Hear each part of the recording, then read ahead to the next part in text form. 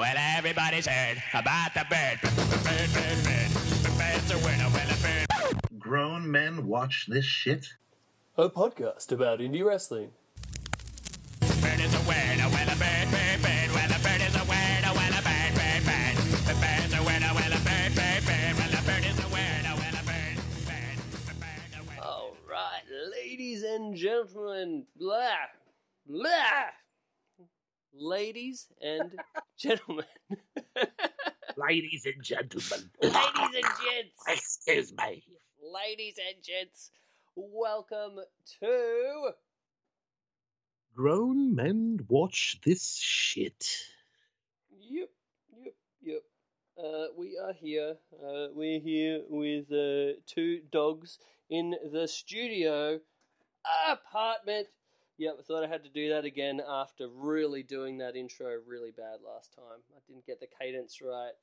I really just, there was a fuck up for all of the years that I've listened to Colt Cabana's podcast. So thought I'd correct that. But yeah, got two dogs here. Got a little Ziggy on my lap, and I got a Jelly sitting in her bed who has a broken paw right now. She's rehabbing a broken paw from when I took them to a French festival, creatively titled Le Festival, over the past weekend. So I'm going to paint a little picture for you. I've got the dogs there at Le Festival. I've got a tasty baguette. I've got a tasty like pretzel roll gimmick thing. It was a great... I just love French food, you know. It's a beautiful thing. And so we're there, we're listening to some live French music, and to start it all off, they do the French national anthem. Encourage everyone to stand up, you know, so as you do. I was standing up there. I was feeling a bit of like a throwback to Lance Storm's gimmick in WCW. Can I be serious for a moment? Yeah. That wasn't even the Can I Be Serious for a moment, was it? That was when he was just hardcore, all Canadian Lance Storm. Maybe he still said the Can I Be Serious for a moment. Yeah, that was his shtick for ages. So. Yeah. Yes, sir. Anyway, so I'm standing up, you know, paying respects to the French national anthem, and what a national anthem! You know, it's just a very nice, piece of music. Hell of a tune. Yeah, I just sometimes just listen to it for funsies. You know, it's a great tune. And so we're all standing up, paying our respects, and there's this big crash bang. And Jelly has knocked over the bench that was sitting next to us, like the seating bench gimmick, this big wooden long one. And then she made a little kind of noise, and then everyone's just looking over, and I'm just like, oh, fuck.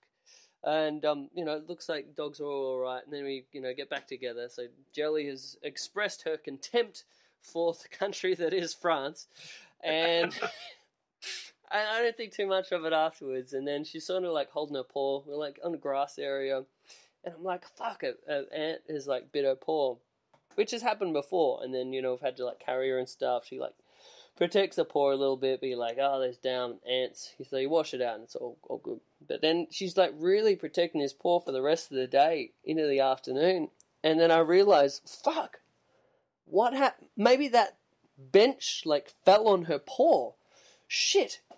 So we go to the vet the next day. Turns out they get an x-ray, and she has, like, two fucking broken finger bones in her paw.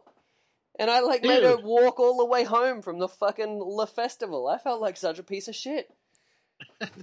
Tough dog, man. Yeah, she is a tough dog. She wouldn't let you know at all. But yeah, like fucking $2,000 later and, you know, all sorts of money. Ooh. But this is the things that you pay for when you're a dog owner, you know? Yeah, actually, I technically will have 3 dogs in the studio because I have Bronx sitting besides me. He had to get his second round of puppy shots, so he's very lethargic, kind of kicked his ass. So I have him laying down right next to me. Right now, actually, he just looked up and is staring at me because apparently he heard his name. Aww. Yeah, man, we love these little guys, right? We do. We've got little Ziggy looking up at me right now while I'm giving him a pat. He's got the grown men watch poo breath going grown on. Men love their dogs. Oh, we do, definitely. So that was my week. How about you, my friend? Oh man, honestly, not much. I've just been really busy with design work. I finally, right now, That's good. have a breath of fresh air. Yeah, I am going to soon start up that previously mentioned wrestling T-shirt site. I think I'm going to start off with that Terry Funk and Dory Funk shirt. I'm just going to find a high res version of that picture and sell that one. And I think I'm going to put a couple things up. I want to do that Rap is Crap logo from Great. WCW because I think that'll sell real good. Yeah. But yeah, that's the next step. Big fan of Rap is Crap. Got some downtime. Start actually doing some artwork for myself to make a little money. Yeah, good stuff, man. I like it. So we have had quite a bit of news in this past week, but before we get into the current news, I wanted to go into some old news. Old news. Old news. So my old news kick was started by the other day on Twitter. I saw a GIF of one of the fucking best things I've ever seen. That Lacey Evans just like necro butcher potatoing Becky Lynch from Raw. Did you see this? Oh, beauty! It gave Honestly, I enjoyed the shit out of it. I think there's a possibility. It's not strong, but a slight possibility that they were in so close that the plan was for her to lay it in. I don't know about that much, but it was pretty open. Like, how could she fucking be super light when they're focusing directly on it? You know what I mean? Well, you didn't even notice it to start with, like in the first one, but then on the replay when they did the back to Raw after commercial slow motion replay, that's when you were like, whoa, that was fucking awesome. Yeah, she lit her up. She lit her up good.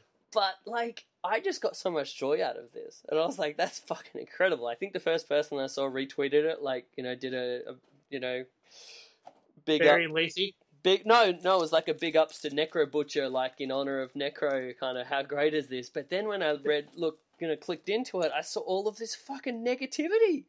And I'm like, what the fuck is this? People are, like, actually burying Lacey and saying she's a bad worker and blah, blah, blah, blah, blah. And at that moment, I was like, man, fuck the wrestling internet. Fuck these people. Like, fuck everything about this. I see someone get punched in the face for real. I think it's great. Respect to the worker. Respect to the worker who had the balls to actually punch someone. Respect to the person who had the balls to take that punch. This is great. But, like, these fucking piece of shit, like, fans that are like, oh, look how fucking terrible she... Like, fuck off. Wrestling fans speaking for wrestlers once again.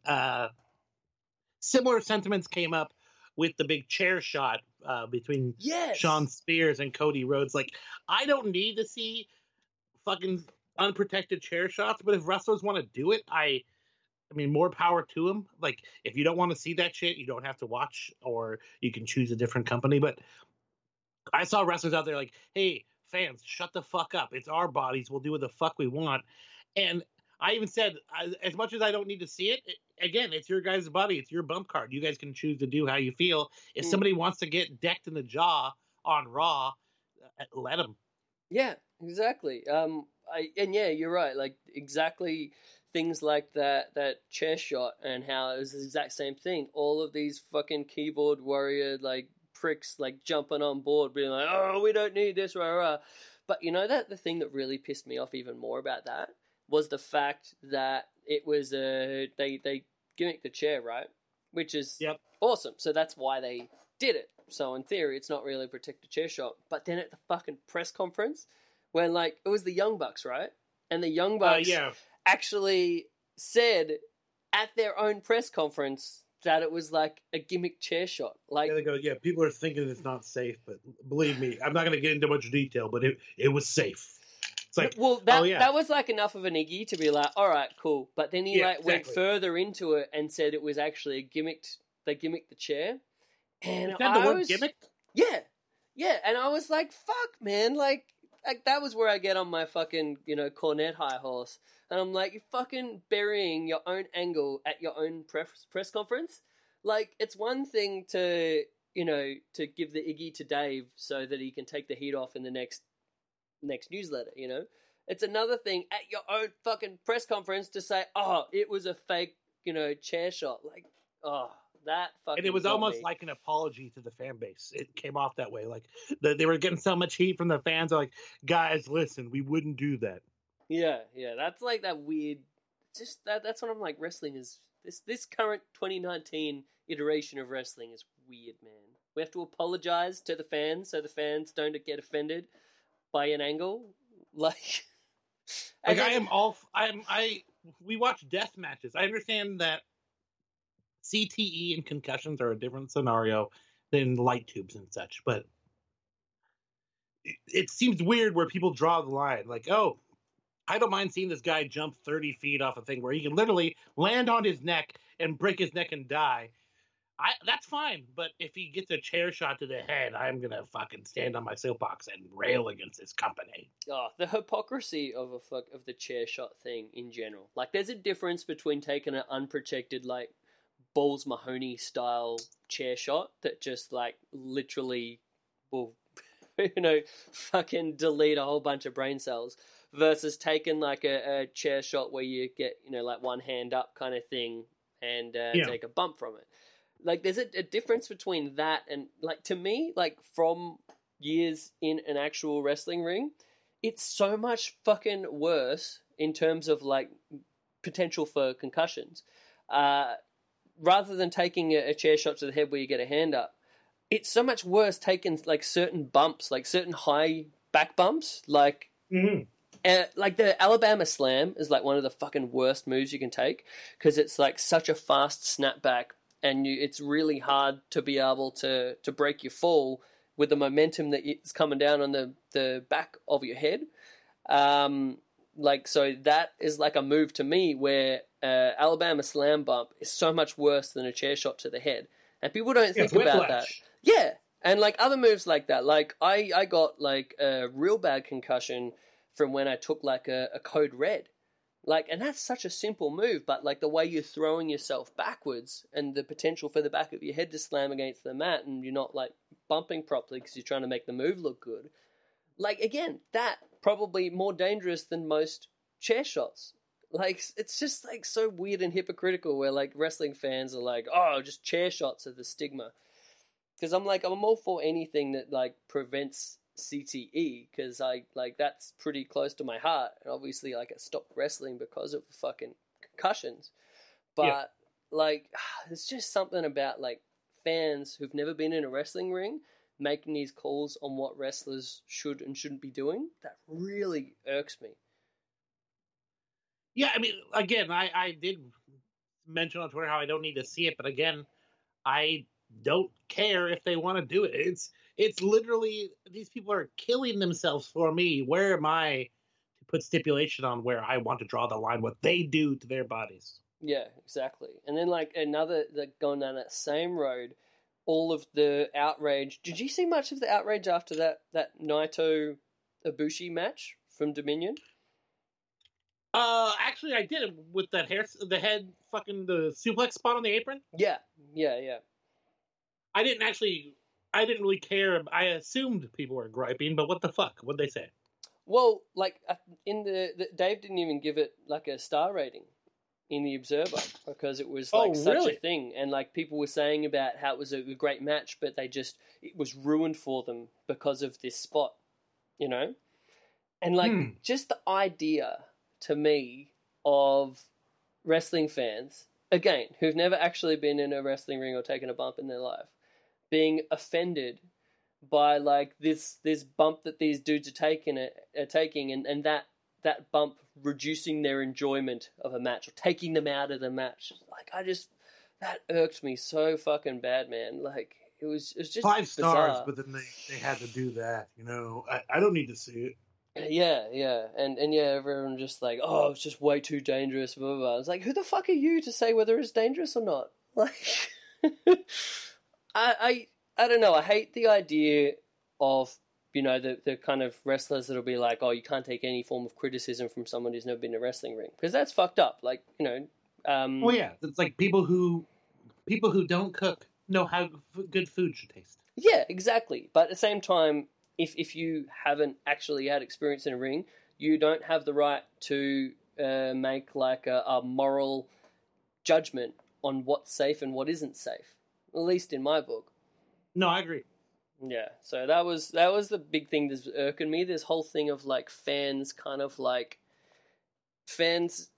being like somehow making out that like wrestling matches aren't as good, or like making these moral judgments of like people not being good wrestlers because shit is too stiff. It's like, have these people ever seen shoot style wrestling? Like, I don't think these people have watched much UWFI or Battle Arts or anything. Jeez. I love my fighting predetermined, not when people really get hurt. Yeah, and it's weird that I think that's almost like a thing that's like a modern American wrestling thing, because it's definitely not that way in Japan. And like Mexico is very different as well, but it's like almost a thing to where a lot of your type of people, I guess more like people that are more accustomed to like WWE style wrestling, it's like, we don't want the wrestling to look like it actually hurts. It's like, isn't that like the base thing of what professional wrestling is? You're trying to make things look like they really hurt when they actually don't. Yeah, anytime I was watching wrestling as a kid, and anybody who walked in the room didn't like wrestling, they would say, "That doesn't look like it hurt." Yeah.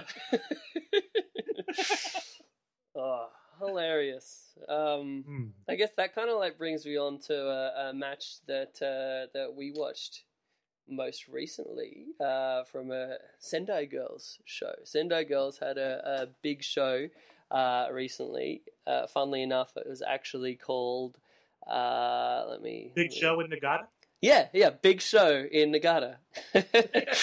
So this took place last month on the 8th from Nagata, and it was such a great show. I watched this show from start to finish. I don't normally do that. I'm normally more like cherry pick when it comes to my Joshi wrestling.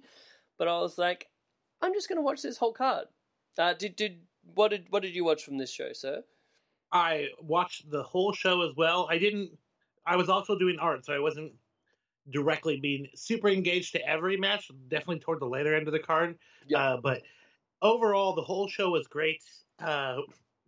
We talked about it before we got on the show about how there's just all these, great Joshi wrestling. Then we had this really weird, quirky comedy match in the middle of the show. And with the language barrier, I had no idea what was going on, but I loved every second of it, dude. It was a bamboo dumpling scramble match, apparently. Oh, my. Yeah, it looked like the roof was like lined with like bats up there that everyone was afraid of, or the two members of the match were afraid of. One girl was a zombie that was invited to eat some food, apparently as some sort of offering, so they wouldn't fight. And I was seriously engaged the entire time, and I love the fact that it clearly was a lot of comedy, because when the Japanese crowd just starts cracking up for all these things they did, you get so engaged. It's so ridiculous, even without knowing the language. Yeah, it was kind of great. Like, I mean, I was watching this, and I was like, to start with, I was like, this is bizarre. And then I was like, this is fucking terrible. And I'm like, wait, no, this is great. And I just kind of like I was going back and forth between the two. Yeah. And it like was... toward the end when she's trying to get the powerbomb spot from the corner, like trying to pick her up. It wasn't working. And everyone's like laughing, it wasn't working, and they eventually like gets her halfway to the ring and then drops her, and that's the fucking finish. I was like, that was great. So good. And like they couldn't reach the dumplings that they were trying to get off the thing, and then they like lowered them down, like lower so they could reach them. Or like when she comes up behind her and has her hands on their shoulder, they're pretending like she has no idea where she is. Like, where did she go? Yeah, like I'm trying to... I wanted to try to paint a picture for you listeners on like what this match was, but it was so bizarre. There was like one real scary ghost kind of woman named Aiga. Another like really happy-go-lucky woman called Sakura Hiroda. And above the ring, there's like a crisscross, almost like an Ultimate X cables type of deal. But they have these like green... I thought they were like fruit, some sort of fruit in these little like things. That makes more sense than bats. All going... But they seem to be afraid of them. Yeah, they were afraid. But they were, lining across the top of the ring. And they started the match by, you have scary as shit Iga, just like so stoic and still. And then Hirota goes over, grabs one of these, like, which I guess are dumplings in some sort of leaves, like it's some sort of tasty Japanese treat. And she just goes over and kind of like feeds it to Iga. And to start with, Iga's not impressed, but then she's like, actually, this is quite delicious. And then she's like, all right, give me another one. And then made that a whole spot. And I was cracking up, dude. Yeah, and then she's just like tormented by all of these above her, and she's like, I need more!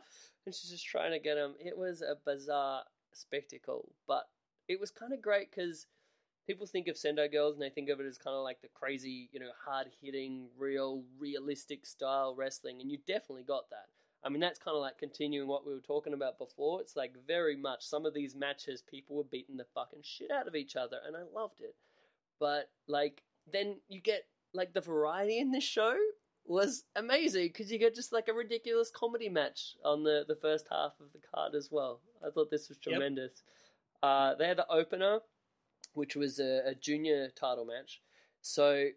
I guess as far as my knowledge of Japanese wrestling, previously, like, I imagine juniors like junior heavyweight kind of thing. No, this was juniors of, like, 15-year-old girls wrestling one another, which I've always thought, like, there's some other promotions in Japan, I think, like Ice Ribbon and stuff, to where they specialize in only having, like, underage girls wrestle, which is kind of weird, like, as like, a Western, like, kind of thing. I'm like, don't know if I'm all about that, hey. So I've never really got into too much Ice Ribbon, but this match was, two, like, 40-year-old girls against one another. I'm like, let's see what they got, Let's just give it a shot here. And these girls were awesome. It was Minami versus Makoto Shindo, and as soon as I was watching this, I think I messaged you right away, and I'm like, these, like, 15-year-old girls already have, like, better fundamentals than, like, pretty much every independent woman wrestler in America right now. Like, they were great. Technically sound.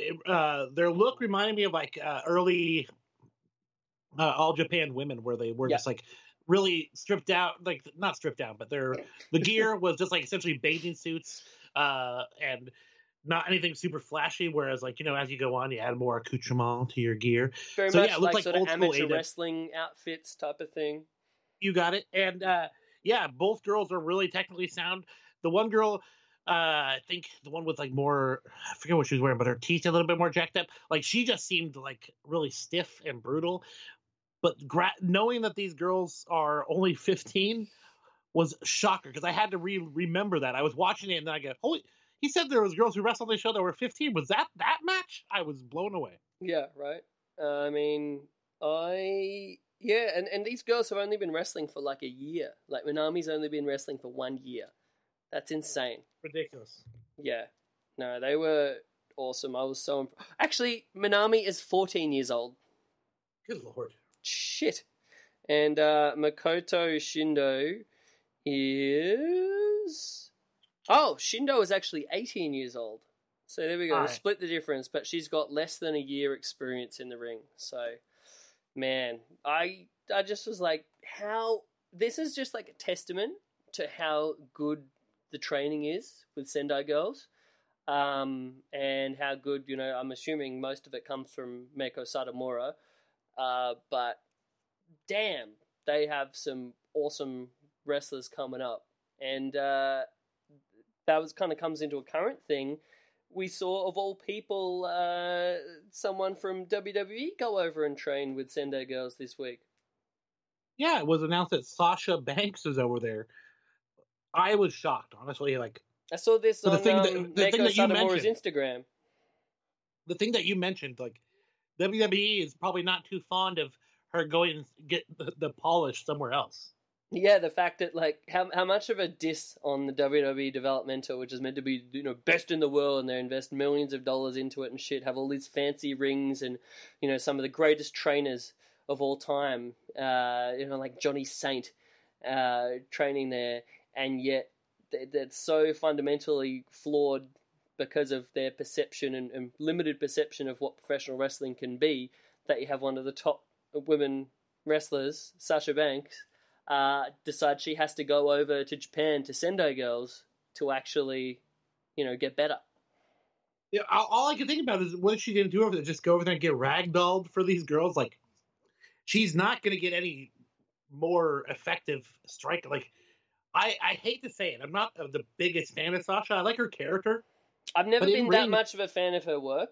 Her in ring, it just comes off as her playing wrestler. Like, and she ends up being too sloppy because she's trying to work outside of her skill range. Well, that's where I think this is fantastic, because all of the things that I'm not a fan of Sasha Banks for are the things that I love Sendo Girls for.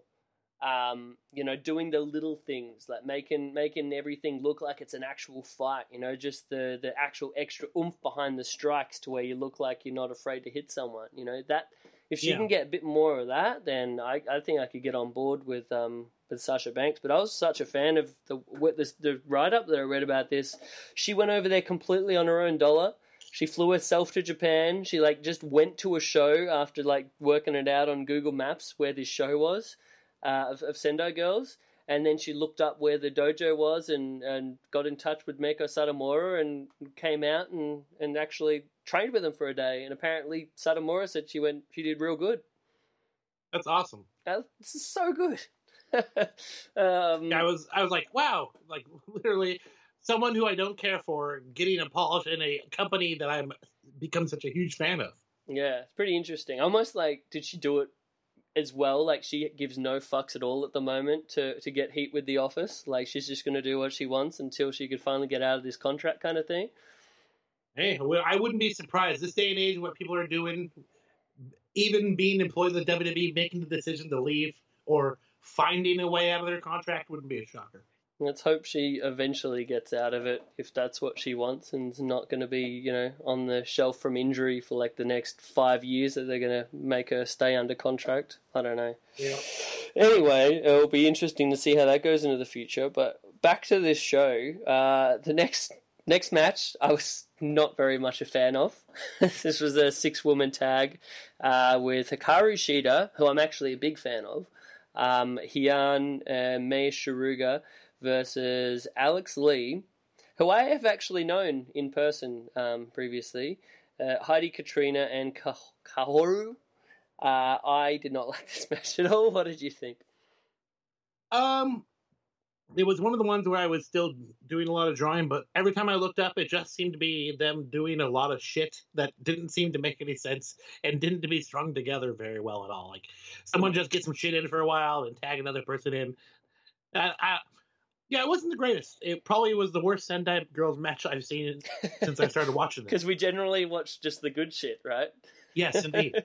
But, that kind of says to me, no matter what promotion you're watching, and people all the time point out the worst of a promotion. This promotion sucks, because they're just focusing on that. And if you like just girls stiff-shotting the shit out of each other, it's still fun to watch. But if you're trying to watch a good, enjoyable wrestling match, it leaves something to be desired. But even the best promotions in the world, in any promotion, they're not going to be having fire every single match. Whether you're talking about AEW, there were some real duds on that last show, or we're talking. Sorry, not to give a nod for an interview later. As we were talking about with RJ, not every match in the show can be a high pace. Some things have to, be a little lower pace or something to bring the people down. Yeah. And from knowing a little bit about wrestling, you've got to have somewhere on the card where you put your mates who are really good people, but maybe not necessarily the best wrestlers. Good call. So yeah, every show's got to have some filler, and this match was the filler. I hope I don't offend anyone by saying that. I used to actually know Alex Lee. She's an Australian. Who went over... Do you remember Lance Storm's World of Hurt reality TV show? I never watched it, but I heard about it.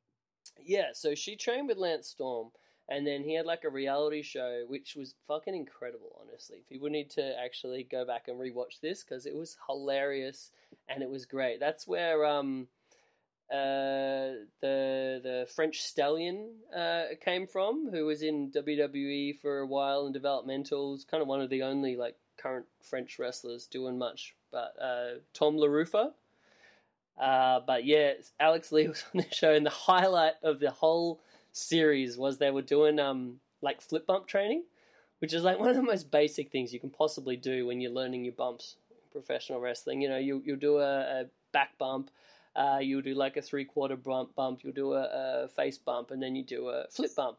It's very simple. It's kind of like, you know, in gymnastics, the first thing you learn is like a tumble. So you're just going forward and doing a bump when you do the flip. And Alex Lee did this and somehow managed to be so uncoordinated that she spiked herself on her head from a flip bump. Oh, fuck. Yeah.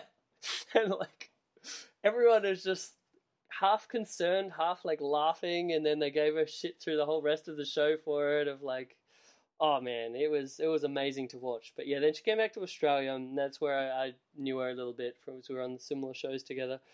And yeah, she was, I guess the big thing was like, how did she train with Lance Storm and be this bad kind of thing? And yeah, then next thing we know, there was actually one show that I was on where I did like a real comedy gimmick kind of match with a good friend of mine, Matt Allen, and we did it. It was like a gig kind of show. There was Regurgitator, which is a big band over here. They were in it in the headline spot, and then we had like a wrestling show supporting that. So it was basically like one of those shows, kind of like for casual fans and stuff. So we did this comedy match that was like basically all of the things of Fortitude Valley, where this kind of like the shithole club area of Brisbane. And so it was like what was it? It was like Chinese food, kebabs, and sex toys street fight. Was the match, and to Matt Allen's credit, he actually legitimately got the match sponsored by Naughty But Nice, which was one of the sex shops in the valley. So they like gave us all of these like sex toys to use as gimmicks and for spots in the match. And yeah, this is probably, some would say, the greatest match I ever had. And the whole crowd fucking loved it. We just had so many ridiculous spots. We had like his valet as like a blow-up doll. So we like came out and he had like the blow-up doll and she had like an outfit on and he was like getting her to give him a kiss before the match and shit. And then, yeah, I gave her a pile driver he was just shook up by that. Yeah. And yeah, we did the other spots. Like I hit him with a kebab and it like exploded everywhere, and he put on like a strap on and went to like jump off of the top rope on me, and then I moved out of the way, and then he just like landed with the strap on like in the middle of the ring. Yeah, a lot of ridiculous shit, but it was fun for what it was. But then I got like so much heat from everyone. Thought it was great, except Alex Lee just fucking buried it, and she was like got real dirty, and I was like, I thought you were my friend, and then you're just like burying this match, you jerk. What'd she say? Oh, she was just like, you know, I think she had that very Lance Storm mentality of what wrestling should be kind of thing. Too silly. Yeah, it's too much nonsense. It's somehow, I don't know if like the sex stuff, like the sexual innuendo of it offended her in some way. I'm not sure. But yeah, I didn't really speak to her much after that. But then next thing we know, she'd moved to Japan and she's working for like Japanese women's groups. And yeah, that's great. I'm really happy that she's like living over there and doing well. And her wrestling has gotten significantly better from watching this match. But I don't know, this thing still wasn't my cup of tea. But anyway, on to our next match. This is where shit got good. I was really excited for this match, and I think you were as well when we were looking at this card, right? Oh, Miko versus Miko and her partner versus Aja and her partner? Yeah, Miko Satomura and Mika Iwata against Aja Kong and you. Damn, I love this match. I was a big fan myself. Aja Kong still fucking has it. She did a spike pile driver, which looked amazing, but also somehow looked actually pretty safe. I don't know how that managed to work out, but she's Aja Kong, so she can do that shit. But yeah. Her chops as well. Just even her chops were amazing. Stiff as fuck. The slaps and shit. Like, when she first gets in the ring and that one girl, like, kicks her, that she just slaps her and knocks her the fuck down, and the girl, like, literally dies, and she, like, goes stiff and falls down. Like, Yeah, that's fucking wrestling, man. So great. How incredible is it that that Aja Kong, probably in like a late 40s, is still like comes across as such a badass that I would not want to fuck with in any way. Hell yeah. No, sir. No, thank you. And then I just can't put over Miko enough. She's the final boss, as far as I can tell, in Sendai Girl. She's just a badass. And that handspring or the handspring knee drop that she does is so fucking brutal. And when she did it the first time or the second time and missed completely, it looked like she actually twerked her knee, or she's just incredibly good at selling.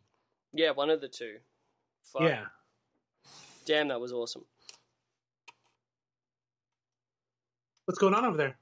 I'm trying to plug my phone, which I'm tethering the internet off of, up to the computer because it's on 1% charge. So, oh goodness, the health of our podcast is really full in the balance right now. Anyway, I think we're going to be okay. Well, we only have one more or two more matches to talk about. We could skip to the main event.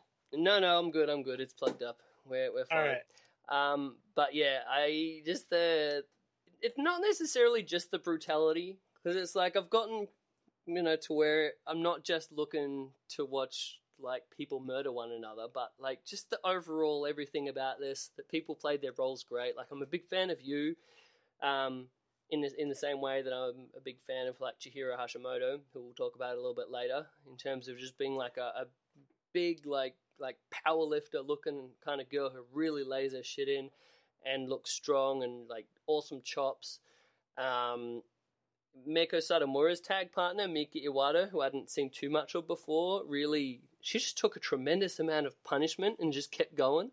Like there was a bit, I think, where was it Aja Kong who just like did a double clothesline and just like clotheslined her right in the fucking face, and she just kept going. Oh.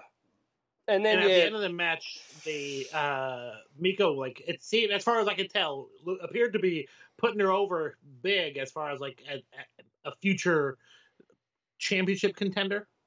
Mm-hmm. Yeah, she really put her over. She did like a promo after the match about how much she thinks that Iwata, like from what I gathered, is like ready for that main event level and really put her over strong. So that was great. The other thing I really loved about this match was all of the interactions between Aja Kong and Meiko Satomura, based off of their epic feud that they've had with one another over the years. But just every moment they were in the ring together was just magic in my mind.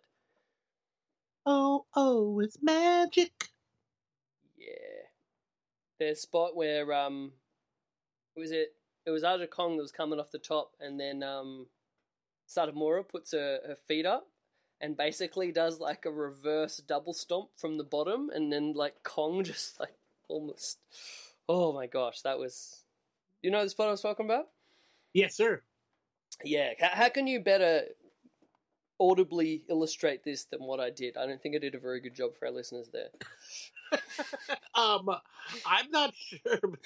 She put me on the spot. She devastated her, man. Like, I've seen people do that as a response to like somebody doing a dive or anything, and if you land it right, like you kicked him in the right way, it can launch somebody. It's fucking stiff and brutal every time. It's almost like what you expect the spot to be, is like the one we've seen like in every match in the 80s, to where it's like someone's going off the top rope for a move, and then the dude like puts the one foot up, and then like it's like a Rick Rude kind of spot, right? Or like a Randy Savage, where they'll then like take their head on the raised leg, and they'll like take a bump off of it.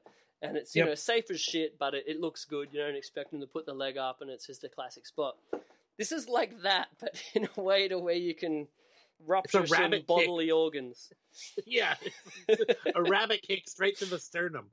Yeah, just put both feet up, and their body just like lands on both of your feet, and then keep them straight and just launch them across the ring. My gosh, this is tremendous.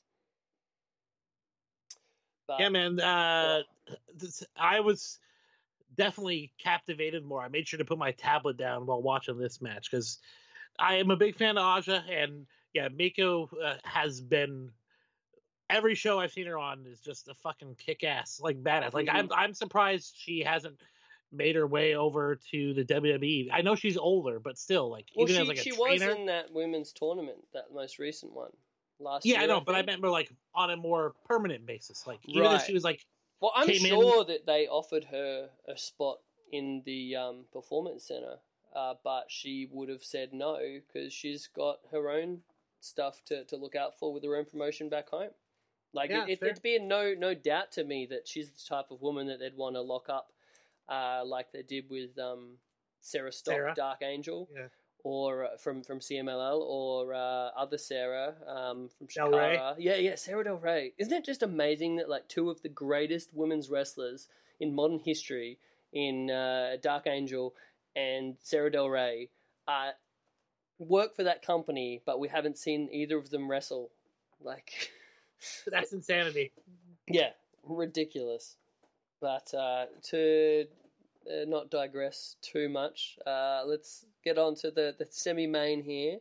We had Charlie Evans and Millie McKenzie from the UK scene, who I'd seen a bit of Millie McKenzie before, mainly in like working with guys in like Riptide Wrestling, and she's like great. She has a lot of fire, and she's just like that classic like, you know, small girl who's like getting beat up by the jerk guys, but just like fuck you, and she's not going to take it kind of thing.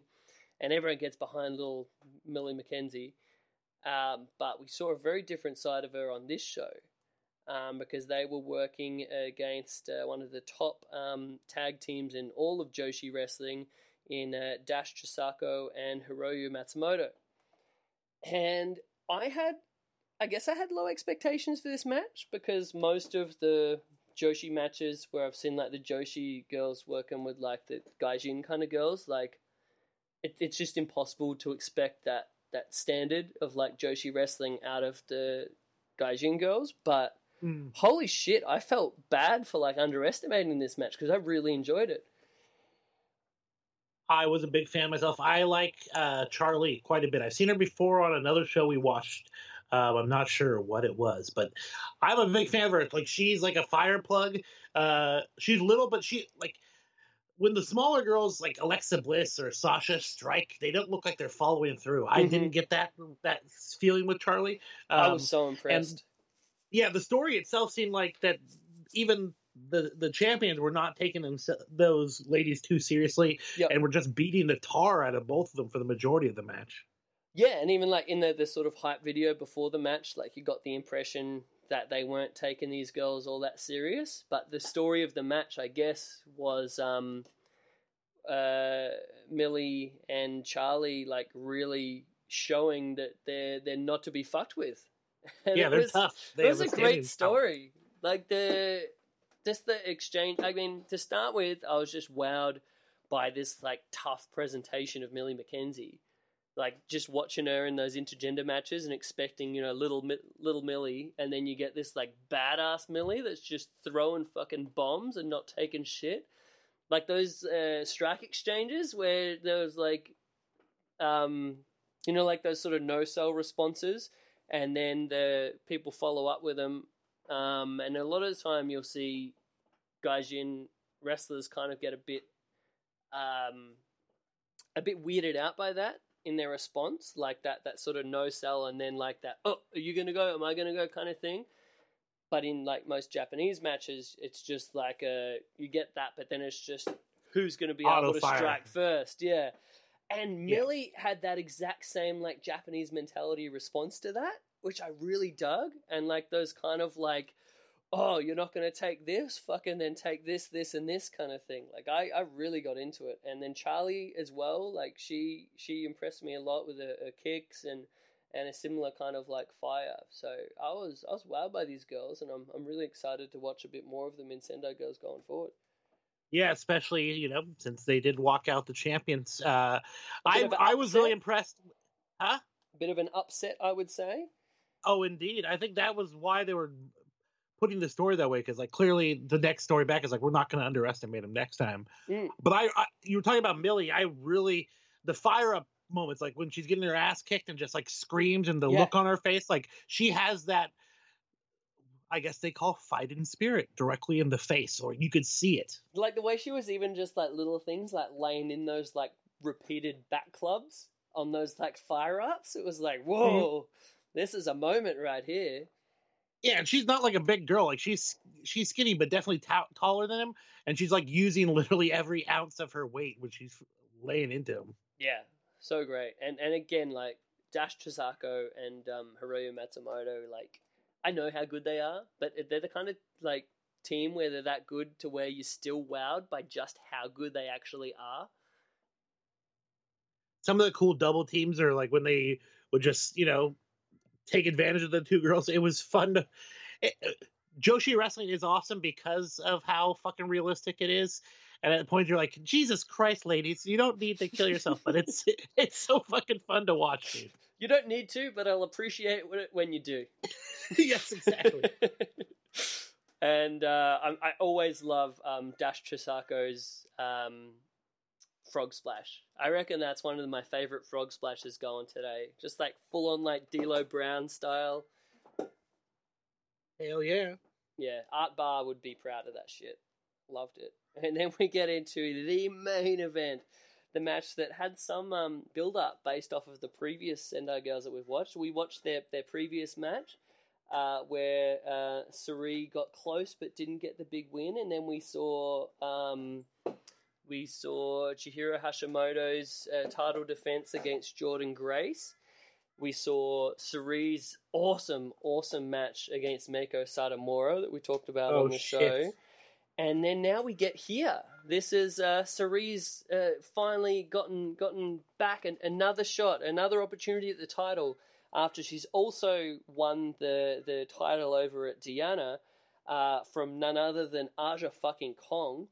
Man, I've been trying to track that show down just so I can watch that match, but it doesn't appear like it's anywhere on the internet. It's bugging the shit out of me. I need to see that match in my life.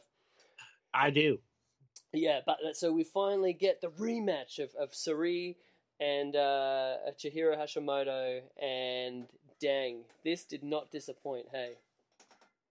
Honestly, I liked the first one so much, I didn't even think this could even compare. Dude, I was fucking wrong. I think it topped it. This was 100%.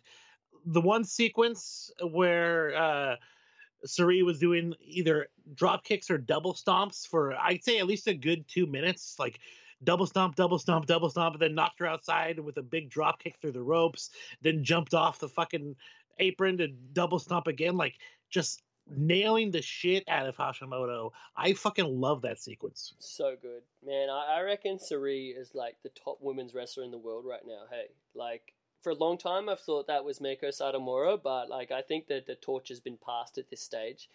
I was so sad. Did you see that picture of fucking Triple H posing with Sari? Hell yeah, that's awesome. It's awesome, but it made me so fucking sad. It like broke my heart. They're gonna take away our Sari? No. And she honestly doesn't come off like she's playing actor. Like she's not playing wrestler. Like when she gets punched in the face and turns around, like the look on her face is like, bitch, you did not just punch me in the face. You know what I mean? Yes, 100%. Oh, just the little things. Like it feels like you are watching an actual struggle, an actual fight. And last time I remember with the Jordan Grace match with Hashimoto, I in my mind I built it up as like this awesome. This is like the female version of like Gary Albright versus Scott fucking Steiner, and I think I had too much built it up in my mind, kind of thing.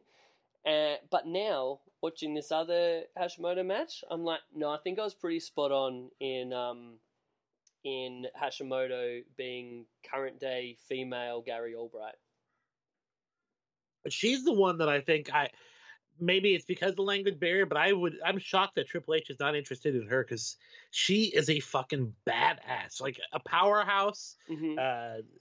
Everything looks crisp as fuck, and you can see like the actual proper like amateur wrestling background, like that legitimate background as well with a lot of the stuff she does too. And the cardio, the chick does not blow up. Mm-hmm. So good. And she's got like a fire and like a charisma with the crowd as well, to where it's like you have the actual amazing wrestling, but she connects as well, which I really like. And like there's a reason why she's been the ace of Sendai Girls for like the last year. Like she's awesome. Everyone should go out of their way as well to see the match way back. I think it was maybe last year between Chihiro Hashimoto and Meiko Satomura. That thing was awesome as well. But yeah, but this match, just like so much fire and hate, and it was title versus title as well. It was the Diana World title that Sari brought into the match against the title of Chihiro Hashimoto of the Sendai Girls, and just everything about this. Once it got into that gear, and like the slaps and the... Courtney was actually watching the second half of this match with me, and there was multiple moments where she was just like, "Ooh."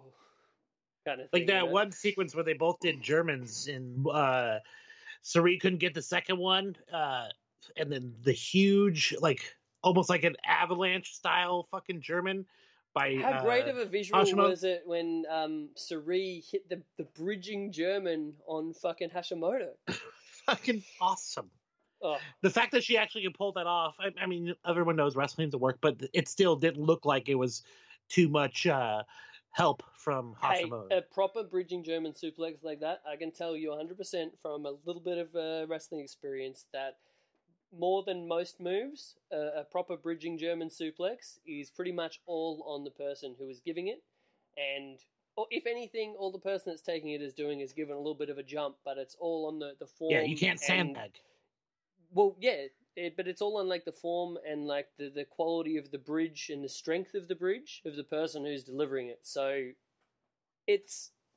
I'm just putting over Sari for, as always, being fantastic. I don't think anyone's gonna doubt our love for Sari. Yeah, man. And then what? How about those fucking Uranagis making Hase proud over here? Oh, over the head. Oh, and where she's just dropping her like on the one? neck. Oh, Yeah, she literally landed on her head on that last one. I was like, "Ooh, that fucking gnarly, dude." Yeah, Courtney had the same reaction. Oh. I'm sitting here watching it alone. Like, I want to turn to somebody and like go, do you see that? She dropped her on her fucking head. Man, it'll be tough for anyone to top this in terms of like to me, this is like my women's match of the year kind of thing right now. I mean, probably it's toss up between that and the Sari Meiko Satomura match, but holy shit, more people need to be watching Sendai Girls. Yeah, honestly, I'd have to agree with you, and not even necessarily just because those are so amazing. Just the amount of women's wrestling I get to watch is very slim. So easily with Sendai Girls, when I'm watching mostly WWE, it's no contention. Like, they're fucking the best. Yeah, 100%. I'm really hoping I get to go to a Sendai Girls show when I go to Japan. I saw there was one while I'll be over there at Korakuen Hall, so let's see. Let's hope that timing works out right and I can make it. That'd be pretty special. Lucky. Yeah. All right, so we're getting towards the tail end here. We'll be getting to our interview with one RJ City. Finally, I did it, you guys. We got him on the show. We got him. I hope it works out. We don't have any technical issues. To be honest, there are some technical difficulties. So there's parts in the show where we have to restart and it cuts out. But I think if you listen to the bits of audio that actually come through clearly, you should be able to decipher the general message of the segment. But I think we did there were times where we actually got to talk to him for a good amount, and it wasn't too terrible. But yeah, RJ City, hilarious guy. More people should be familiar with his work, not just for wrestling, but in comedies, an actor, a true Renaissance man. Yeah, I we're talking about an interview that we've already done, guys. So let's. I always feel weird about like the breaking kayfabe of just the time of the show, but we have already done this interview. But it was it will be great when we talk to him in the next coming moments. Of listen out for his old Hollywood kind of knowledge. I'm a big fan of that stuff, and it's really cool to hear. Others with a bit of a unique passion these days, you know. He's a throwback while being in the modern age. He is. So just before we get to that, there was one other match that we watched in the lead up to this show, wasn't there, sir? Oh, man. Are you talking about the black and white match? We did indeed watch a black and white match, and not in a raceway. Yeah. Oh Lord, let's not even touch that. But yeah, Renee, go again. I don't want to brutalize his last name. Renee Ben Shemoul. So that's Renee with that little accent gimmick. Ben and then Shemoul, Chemoul, versus one Gilbert Cesca. So Cesca. Now, this actually, I watched this after going to said French festival because I was like, I've heard that France actually has a great professional wrestling history, but haven't actually seen that much of the matches, you know? Apart from like that gif of all of the dudes jumping off of the springboards going into the ring. You seen that one? Yeah, wacky shit. But, and then I went to the Wikipedia to read a bit about who the top stars were and things like that. There's not even a fucking English language Wikipedia history page on the history of French wrestling, which I was like, what? Shame. And then I was just trying to look into it, and it was really hard to actually find out much about it at all. So this is something I want to do a bit more of a deep dive into. Maybe we could talk to Mr. Pat Laprade. I wonder if his knowledge of French wrestling goes beyond just French-Canadian Montreal. wrestling. Yeah.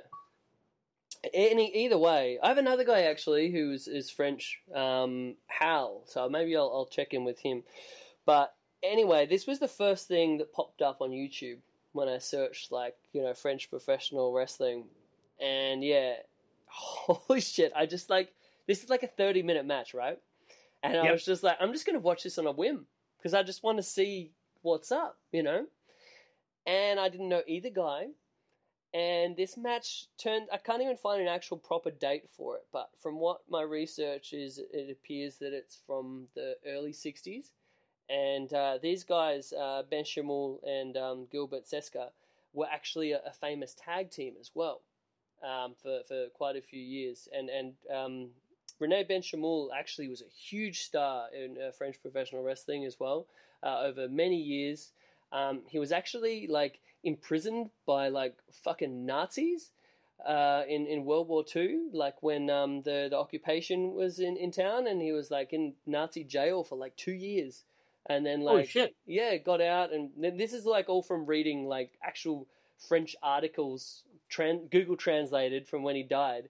But just crazy interesting stuff. And then him and Cesca became a tag team. I don't know whether this is a match before their tag team run or after, but these guys knew one another so well in that ring. And man, I was just wowed from start to finish. My jaw dropped even before we got to just the insane ahead of their time spots. I was just just the quality of the work is fantastic, you know?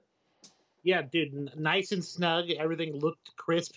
And when you talked to me about it, you said literally it has everything, and you didn't want to spoil it to me. Did have everything. There were fucking planches to the outside. There was some little bit of comedy because, all right, so during the match, both guys take a fucking stumble out to the outside, and pretty gnarly bumps to there's no padding out there, so it's pretty impressive for the time.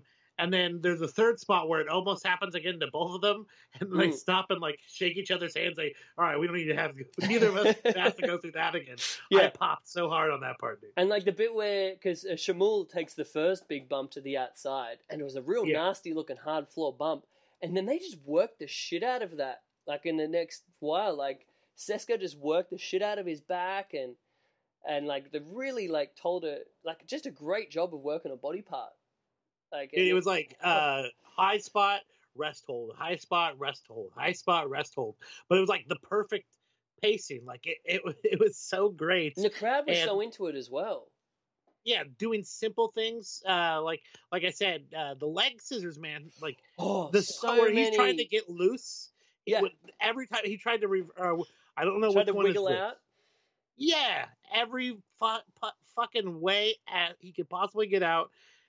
Couldn't actually find a way. And when he finally does, the people popped, dude. They popped off an escape from a leg scissors. Because they worked the shit out of it. Like, Yes, it there's was a difference amazing. between, like, you see it as such a common spot in matches, almost like you have the guy in the head scissors. You try to get out once, you try to get out twice, and then you roll them over, do the headstand, pop out, and you're out the third time. Yeah. These guys worked that for, like, I want to say a good, like, 5 minutes. Like, At least. this was so good, man. Uh-oh. No, we're good. So, I mean, both guys just came across so just well-rounded, completely well-rounded. There was so many ways this was like a throwback to like a lot of the 80s, like all-action, all-Japan style kind of like matches or New Japan style stuff. Other ways where it was really throwback to like the world of sport, like UK style stuff, just some amazing. There was like, some lucha style almost stuff Yeah. in there at points. yeah, And like, I was really impressed with at one point the one guy had him in a hammer lock from behind, of course, and then he reached the opponent, reached behind, grabbed his head, did this where he lifted him up and then went back underneath his legs and then got him. Like, they kind of rolled around in a somersault, and then he was sitting on his face, almost like in a teabag stance. It was, like, so insane and impressive. Like, I can't believe they're doing this back Yeah. then. And people are like, oh, slow down, kid. And some of these, like, the head scissors takeover spots as well. Like, I saw so many, like, innovative head scissors. Like, because you remember, like, the classic, like, 80s babyface head scissors where you, like, jump up, do a little wave to the crowd, and then do, like, the head scissors takeover. You Yeah. don't see that even anymore. Like, that's a great spot Dude. that more dudes should bring back. But I saw there The was so many. snapmares. Oh, man. The snapmares toward the end, when they was getting toward the end of the match, where he just literally snapped the guy and he took a hard back bump. It wasn't something where the guy slowly transitioned the guy to his butt.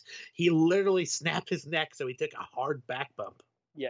Man. Someone needs to bring that back. It's probably pretty dangerous. That's probably why they don't do that way. But it looks fucking cool as hell.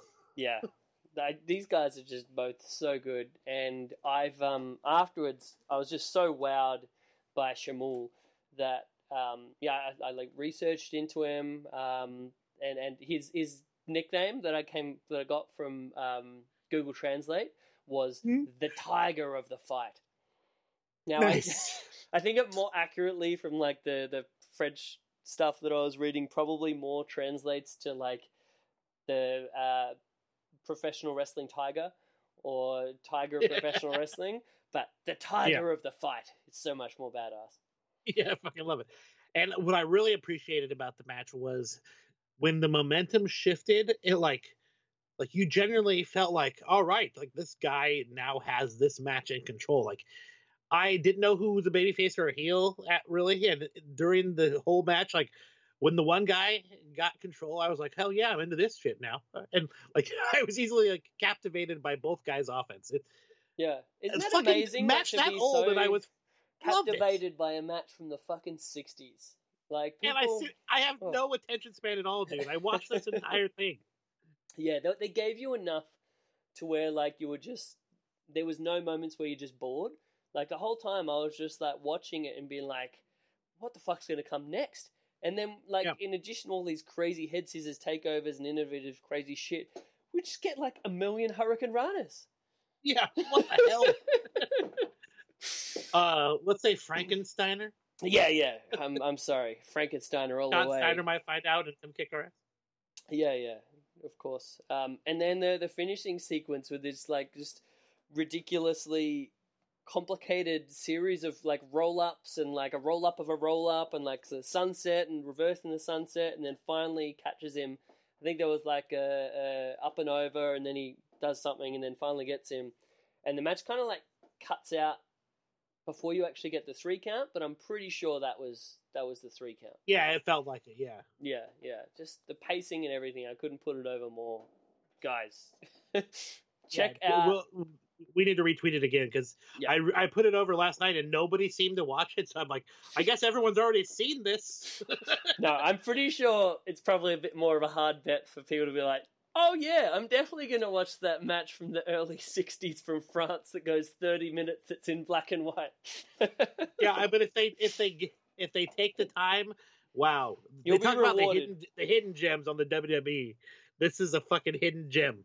Yeah, I watched some of their tag team stuff afterwards as well, of Seska and Shamul working together, and damn, there's some amazing stuff there as well. Like there's a match where they're working these two Peruvian dudes, and it was just like such a throwback. In some ways, like I saw some people like saying it was like there was like 90s Michinoku Pro kind of like influences. There was like 80s like Southern heel shtick with like the two Peruvian heels like really fucking working them over, and just a lot of insane high spots as well. Like I really want to deep dive into everything I can possibly find on Renee Ben Shamul. Find me a good match or two, and I'll pop them in. Awesome. So yeah, that was our watchings, and I had a really fun time watching wrestling this week before I'm gonna be imprisoned only watching the G1 for the foreseeable future.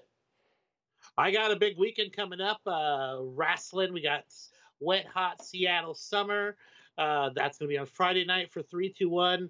We got a wax show on Sunday. And isn't that Fight for the Fallen on Saturday? Yeah, that's going to be our Sunday. And funny you mentioned that. I had, like, cause I got my wrestling buddies, you know, who I watch wrestling with. And then I've got, like, other friends that I like more, you know, we like the same kind of music, like that kind of thing, like non-wrestling friends, which I think it's very important for any wrestling fan to have, to be honest. But, like, so these dudes, my buddies Faz and John, they haven't watched current wrestling in, like, forever, right? I think they watched it, like, way back, like, the Attitude Era kind of thing, but then just completely fell out of it, don't really know anything about professional wrestling. Sometimes we'll talk a little bit about it, but they don't really care. But then they texted me and they said, oh, we're watching AEW right now. And I'm like, what? And I'm like, that's like a testament to, like, really, like, you know, we hear about AEW, like, getting back old lost fans. Like, this actually happened. Like, I had friends that don't even watch wrestling ask me what's going on with this AEW, and they're going to come over and we're going to watch the Fight for the Fallen together. That's fucking impressive. Yeah, so I'm enjoying their product. I thought there was some hits and some misses on the last show, the Fighter Fest one. Damn librarians. I mean, we're not going to do a full show review of that, obviously, but what would you think? Good show, in the middle show? I enjoyed the shit out of it. I honestly, when I watch a wrestling show, I expect to be entertained by the majority, but there's also going to be some shit that I don't really care for. So I walked away. I spent my $1, watched it free, and enjoyed the shit out of it. No, really, it was great. And MJF fucking was tremendous. Mm-hmm. So much good shit on the show. Yeah, you can't say enough. Dude, I watched MJF's post-match press conference. Did you see this? Did you see this? I have not. I have not. Well, do yourself a favor after this show and just check it out. And it's like all of the different people there, like actual journalists asking questions. I enjoyed his post-match press conference more than I did any of his contributions to the actual show. And that is in no way an insult to his wrestling on the show. No, that just says how good it is. Yeah. Awesome. So good. But yeah, like those top 3 matches, I really enjoyed every one of them. There was some mixed bag stuff earlier in the show, but overall, I thought it was if this is like a in-between small show shit, like, damn. Dude, I just want to say real quick that I fucking love the women's 3-way. Oh, and yeah, some guy said that was a botch fest, and I'm like, are you serious? And he's like, yeah, it was terrible, no good pacing. I'm like, what? All right, I didn't further engage, because at that point you're like, well, you're clearly an idiot, because that was great professional wrestling. Yeah, I love that. Like, it gave me a throwback to like those awesome matches with Awesome Kong in the early days of the Knockouts division in TNA, and just those like really fun matches, and like Gail Kim and like everyone just doing shit. Like I was very wowed by Nyla Rose after her not looking particularly, like, she did look fine on the previous show, but this was just a great spotlight for her, I think. I was very impressed. Agreed. 100%. Yeah, I don't want to hear anyone saying mean or bad things about Nyla Rose in the future and making out she's only booked for certain reasons when it's like, nah, man, she can actually wrestle. Yeah, she pulled her weight. Yeah, 100%. And then obviously the craziness in the main event. Good to see old classic Jon Moxley is back. And Joey Janela, you're a madman. That elbow drop was fucking ridiculous. So good. Yeah, I'm looking forward very much to this next show, and I don't think I've been this excited for a Young Bucks match in a long time, man. Young Bucks against Rhodes Brothers. Should be good. I can't see why it couldn't be. Yeah, I'm interested. It's like quite a clash of styles, but like in a good way. I'm really excited to see how that match is going to look. And if someone who loved the run of Cody and Dustin when they were together in the WWE, I look forward to them tagging again. Definitely. And Seema and Kenny Omega is one of those like Fire Pro dream matches. I'm really down for that, hey. How fast is that match going to be, dude? I think it's going to be like creative because both of those guys, like when they're doing their thing, they're two very creative wrestlers. So I'm 100%. Yeah, I'm looking forward to seeing what they can do. Anyway, this show has gotten a bit long in the tooth, so let's throw to our interview again, listeners. Proceed at your own caution. It finally happened. We got RJ. We got him on. Yay. Let's just jump right in. Let's not do any preamble. Let's capture all of the magic.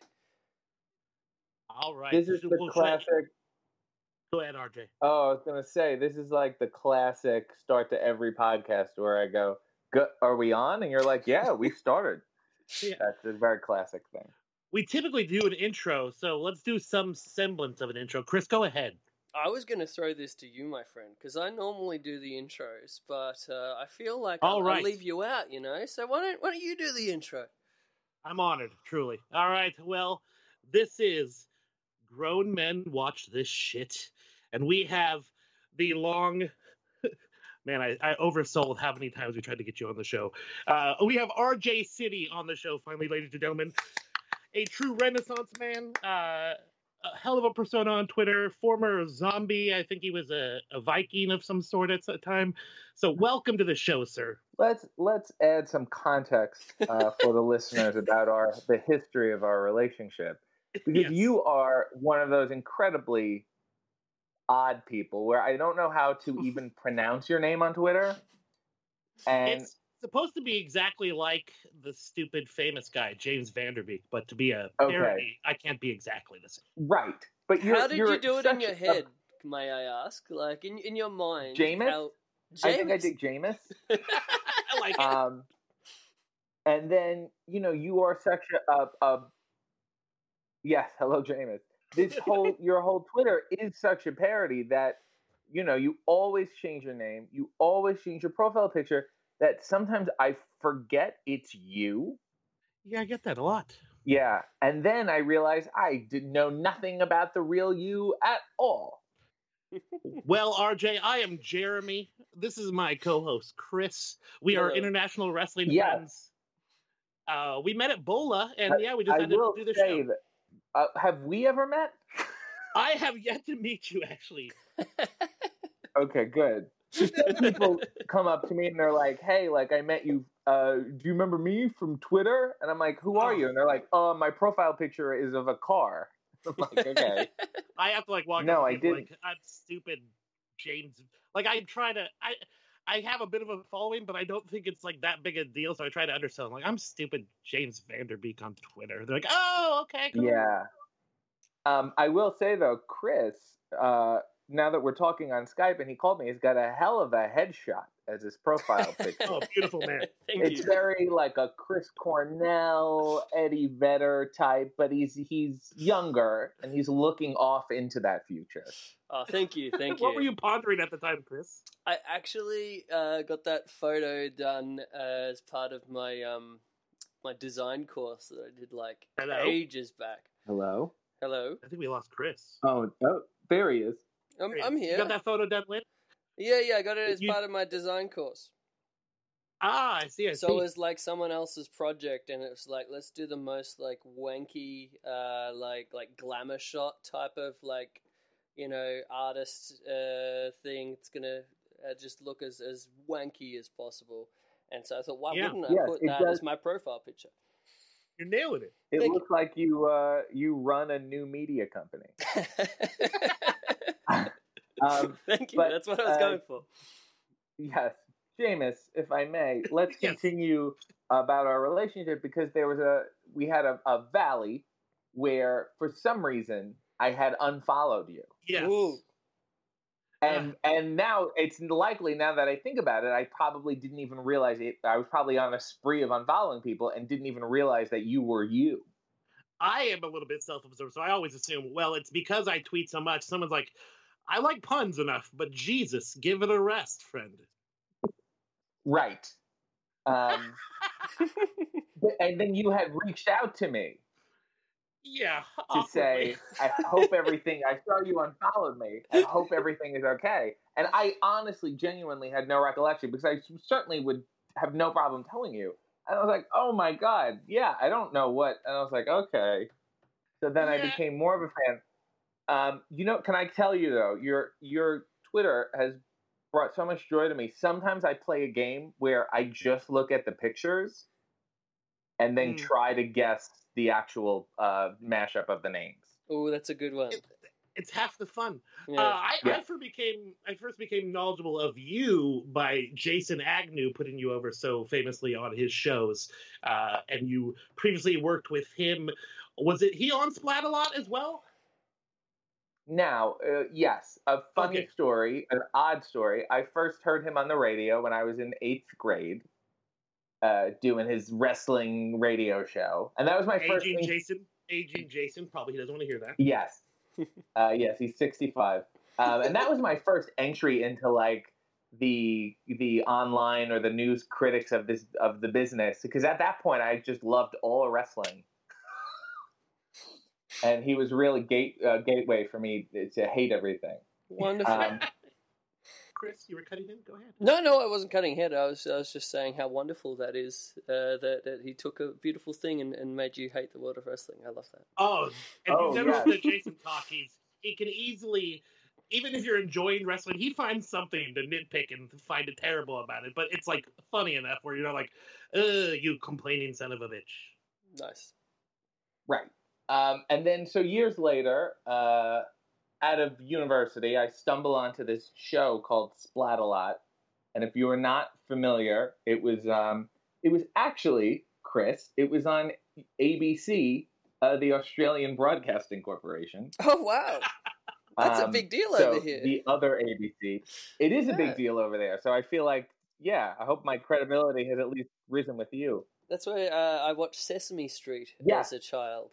Yes, so it was basically like a wipeout for kids, and all the defenders of the castle had gimmicks. So I was a Viking, and I would shoot things at kids and insult them. Dream gig. Yeah, Dream gig. Certainly. Something that I was, looking back on it, uniquely suited for. Just in terms of like fast general insults. Nice. Well, yeah, I felt the need to reach out to you when that unfollowing occurred, because I admire you. You're hilarious. I actually know more of you from Twitter than your wrestling. Actually, I'll be completely honest. And you just hilarious. All the content you put out, I'm blowing hella smoke up your ass. All the content you put out is pretty much highly retweeted shit. You're fucking hysterical. The promo video is seriously one of the funniest things I've ever seen. I showed all my non-wrestling fans. They're like, yeah, that's pretty much how they do it, huh? I'm like, yeah, identical. Yeah, that came from me. You're referring to my series of motivational videos? Yes, sir. Yeah, that came from me really, truly hating Gary Vee. I am not familiar.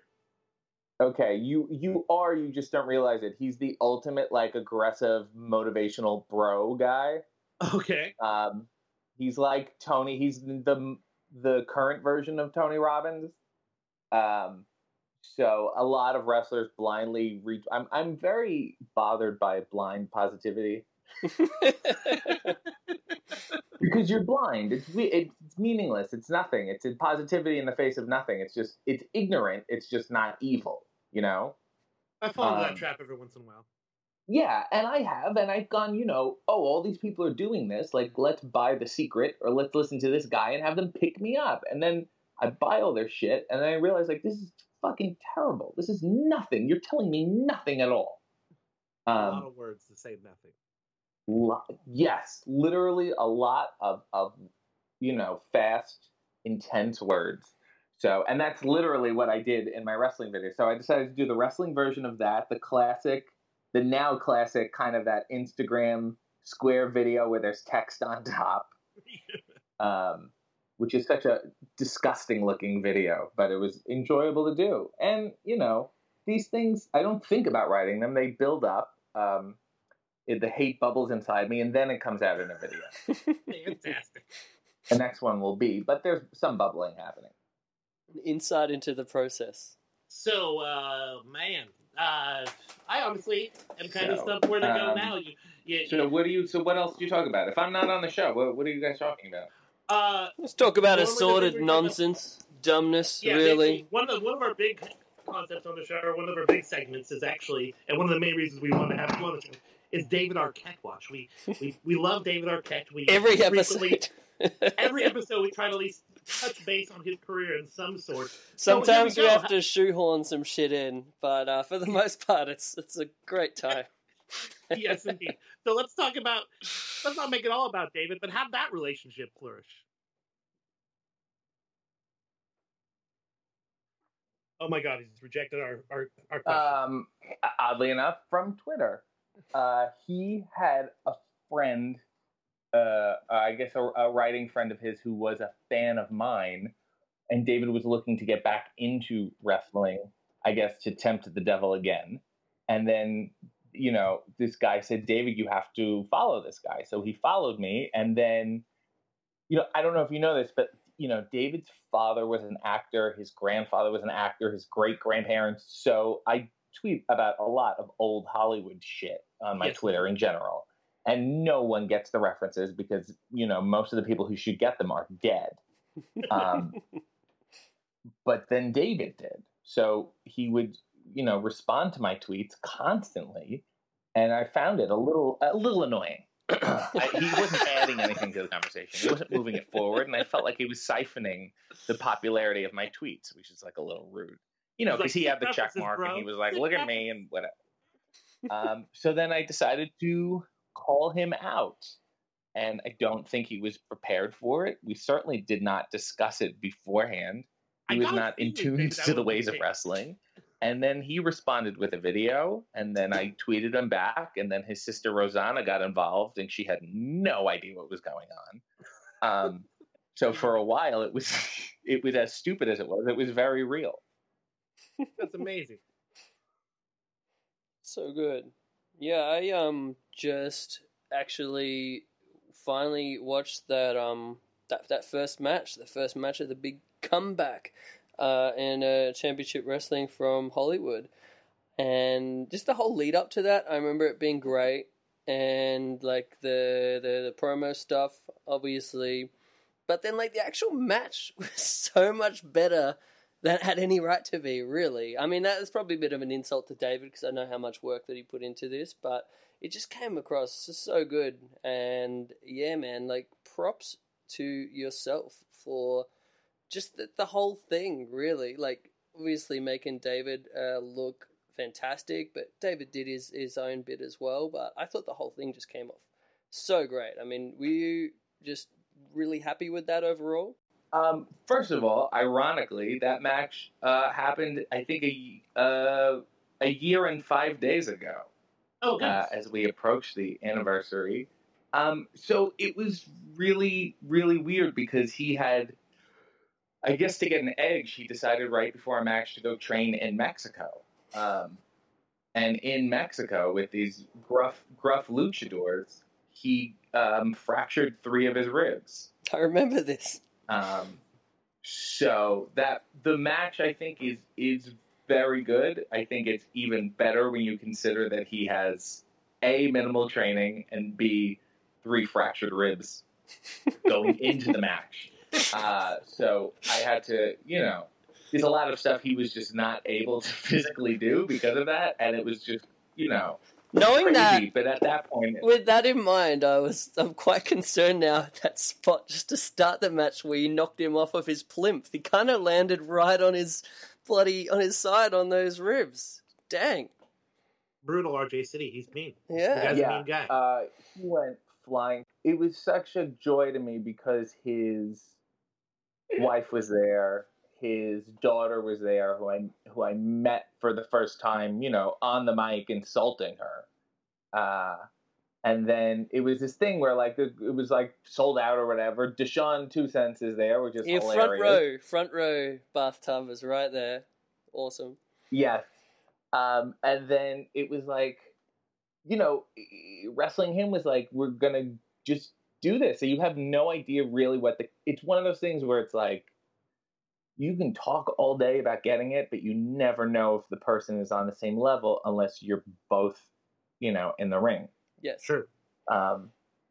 So once I hit him off that thing, which was very high, and I don't think he realized how wobbly it was going to be while it was in the ring, and he went flying. I was like, well, here we go. And then he had this weight belt with him.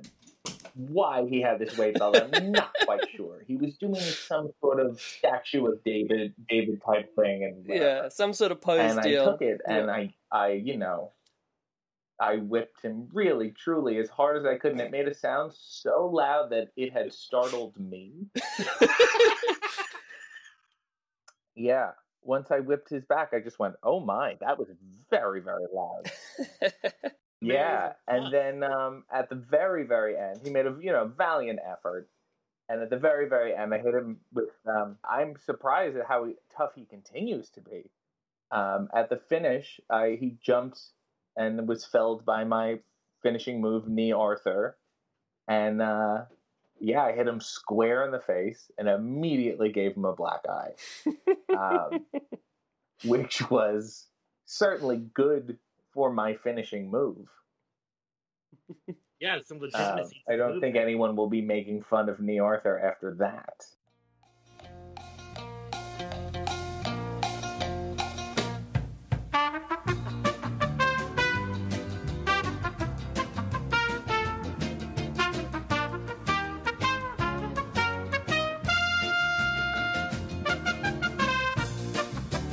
And we're back. My gosh, we finally get RJ City on, and we have technical difficulties. It's classic us.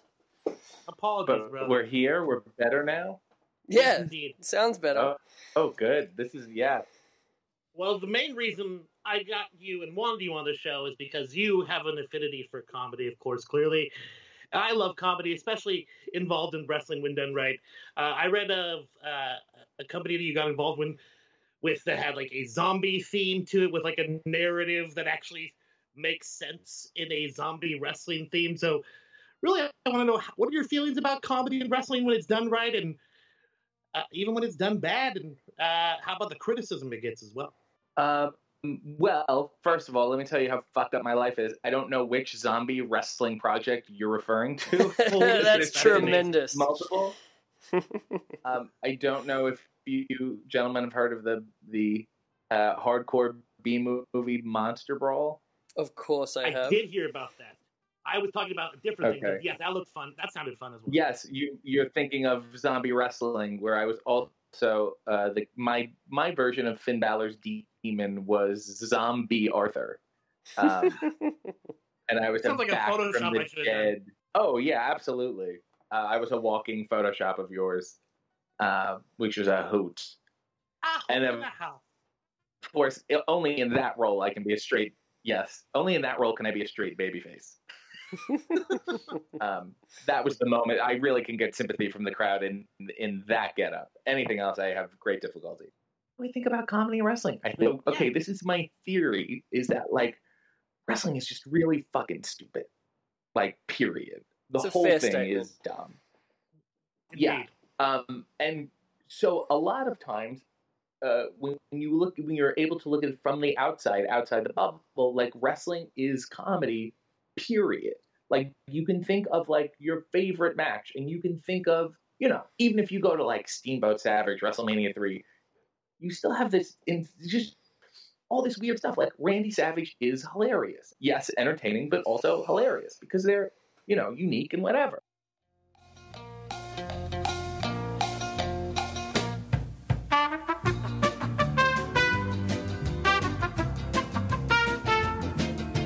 Should Do you be actually get disturbed. time to watch it for yourself at all? Yeah, I do. I like to watch a lot of. I like weird things, and I love watching things I have not seen before. I try to dig up like weird, like fan cam house show stuff just to see what was going on, and it's interesting to me to watch like, a house show series between like Savage and Steamboat, for example, and you could see how they took the highlights of each of those matches to build their WrestleMania match and stuff like that. But what else do I watch? I like to watch just like obscure things, weird indie matches, like when the One Man Gang was in ECW 2 days, weird things like that. And I just like to go, why? Also, I love like anything Bobby Heenan. I will just eat up. Oh yeah, always. The best. Chris recently came into this French match. To go back. Oh, go ahead. Sorry. But no, go ahead. You said French, and now I'm interested. Yeah. This match that we watched for the show, actually, between who were the name of the guys? Renee. So it was what was it, Renee Ben Shamoul, and I'll have to get the opponent, but pretty much anything that you can find that Renee Ben Shamoul does is just incredible. The Tiger of the Fight was the Honestly, most direct they translation. worked the simplest stuff to the. I retweeted last night if you want to check it out, but the simplest stuff worked to the biggest extent. Like the leg scissor spots, Chris, were fucking ridiculous. Yeah. Like a million I know that's Hurricane great to Ranas. say. Yeah, Hurricane Ranas back then. But yeah, This is like it's always early the best. 60s. It's the best. That's the kind of stuff that just gets me going. Ooh, that's fun. There's a thing I've been trying to track down any footage of, is that Jack Benny and Jerry Lewis had some sort of comedy charity wrestling match on an actual wrestling show. I have only read about it. Yeah, and it's old. Like Jerry Lewis is like young, and I've read about it. I know Jerry Lewis and Merv Griffin did a thing where they teamed up against Andre the Giant, and there's a small clip of that on YouTube. And if you've ever seen, I think it's Andre the Giant and holding either Jerry Lewis or Merv Griffin up above his head. That's where it's from. But I think it was when Andre was in the AWA. All that stuff is very confusing. But yeah, no, that stuff is awesome. And it also makes me, my other question is, like, if you research the history of the business, I'm pretty sure kayfabe was broken like in the 60s. Oh, before that, like I'm reading Luther's right. book, and it's like the shit that went down in like the 30s and 20s. Like that was when really the lid came off, and everyone thought it was going to go down the tubes. So anything since then, it's all right. Yeah, when I was watching that match with Renee, I was like, I pointed like, how did people at all ever think this was a legitimate contest? Like, seriously, it's amazing. It's great to see, but come on, fellas. But still, in the ridiculousness of what they're doing, it's approached with an authenticity in the moment, and I think that's it. Oh, 100%. Don't get me wrong, I definitely am not looking at it and saying, "Oh, this is clearly hokey." It looked legit and awesome. It's just like, I don't know, the presentation and everything is like, how did people not say, "Oh yeah, that's just entertainment"? Well, I think they did, and I think being in the business, you get sucked into this notion of kayfabe, and I think for maybe the past 50 years, kayfabe has been working the boys more than it's been working the fans. Probably true. I think people just want to have fun. People attend way stupider shows and plays and concerts and shit. So I think they're okay with this not being real. Having said that, obviously, if it's based in realism, if it feels live and logical, it's all the better. Similarly to the way Saturday Night Live used to feel really, truly live. It's an exciting environment. That's an important thing to capture, no matter what you're doing when you're like a live performer. But yeah, I go back and I'm like, even as a kid, I knew. Like when I would play wrestle with my brother, I would hit him and not hurt him. Like I understood that concept, you know? Oh, yeah, when you start play wrestling, you're like, oh, clearly I have to allow this person to pick me up in order to perform any of these maneuvers. Like, what the hell are we doing here? Yes. So, you know, a rudimentary understanding of physics will tell you that wrestling is not real. So, you know, what are we doing with these ropes? The ropes were the giveaway. They're just tying us Had we into not these had to hit the ropes, oh, that was the big mistake. I think you would appreciate, if you haven't checked it out yet, local company 321 Battle. It's awesome wrestling plus a lot of good fun. I see a lot of that type of show popping up around like lots of local areas. Like Freelance kind of started out that way. It definitely got a lot more serious. But what do you think of like the almost I don't know, it's like avant-garde type show mixed with a wrestling show? Campy shtick wrestling, I guess. But then my other thing is wrestling is already campy shtick. So like just run It's with just going to the full extent. Yeah. like really it's good. This is totally fine. I've been on shows that are like half burlesque, half wrestling. I've been on shows that are half comedy, half wrestling. And it's totally fine. I think it's perfect. I mean, I feel like when I wrestle, what I do is so not wrestling that like anything is fair game. So I enjoy exploring that and not doing what people don't understand. Like when you're on the indies, you see it is that like when WWE does something, like just money in the bank, for example, great idea, amazing idea. They've made a lot of money off and great storylines off of and made people and whatever. The echo effect is that a million different indies now insist on doing a way shittier version of a Money in the Bank. Of course. Yes. So there's got to be like, 5 different promotions I wrestle for who all have their own Money in the Bank, whether it's like just a trophy or a brick or somebody just had a ladder match. A show I was on in Detroit that had a flux capacitor that everyone was trying to grab. We have a battle medallion up here. A battle medallion. Yes. Okay. So it's one of those things where I would just like to tell WWE, like, just so you know, guys, like your stuff is great, but I have to, because of your stuff, I have to deal with versions of it that are 1,000 times worse. Because promoters think, well, this is on TV and WWE's doing well, I can do this, and then I will be doing well. And that's not how it works. You should take the road less traveled. It's totally fine. I was expecting a million Disneyland themed street fights this weekend at all the indie shows. Like, Disneyland theme fight, street fight. Everyone bring your Disney toys. It's anytime something happens in pop culture, even like the guys have to make that part of the show the next week. Bottle cap challenge. Oh well, there was Superhuman. Bird Box, that movie with Sandra Bullock. I heard like 5 different matches, like a Bird Box match, and I'm just blindfolded or whatever. I'm like, what are we? Yeah, I remember this, the Bird Box challenge invading wrestling.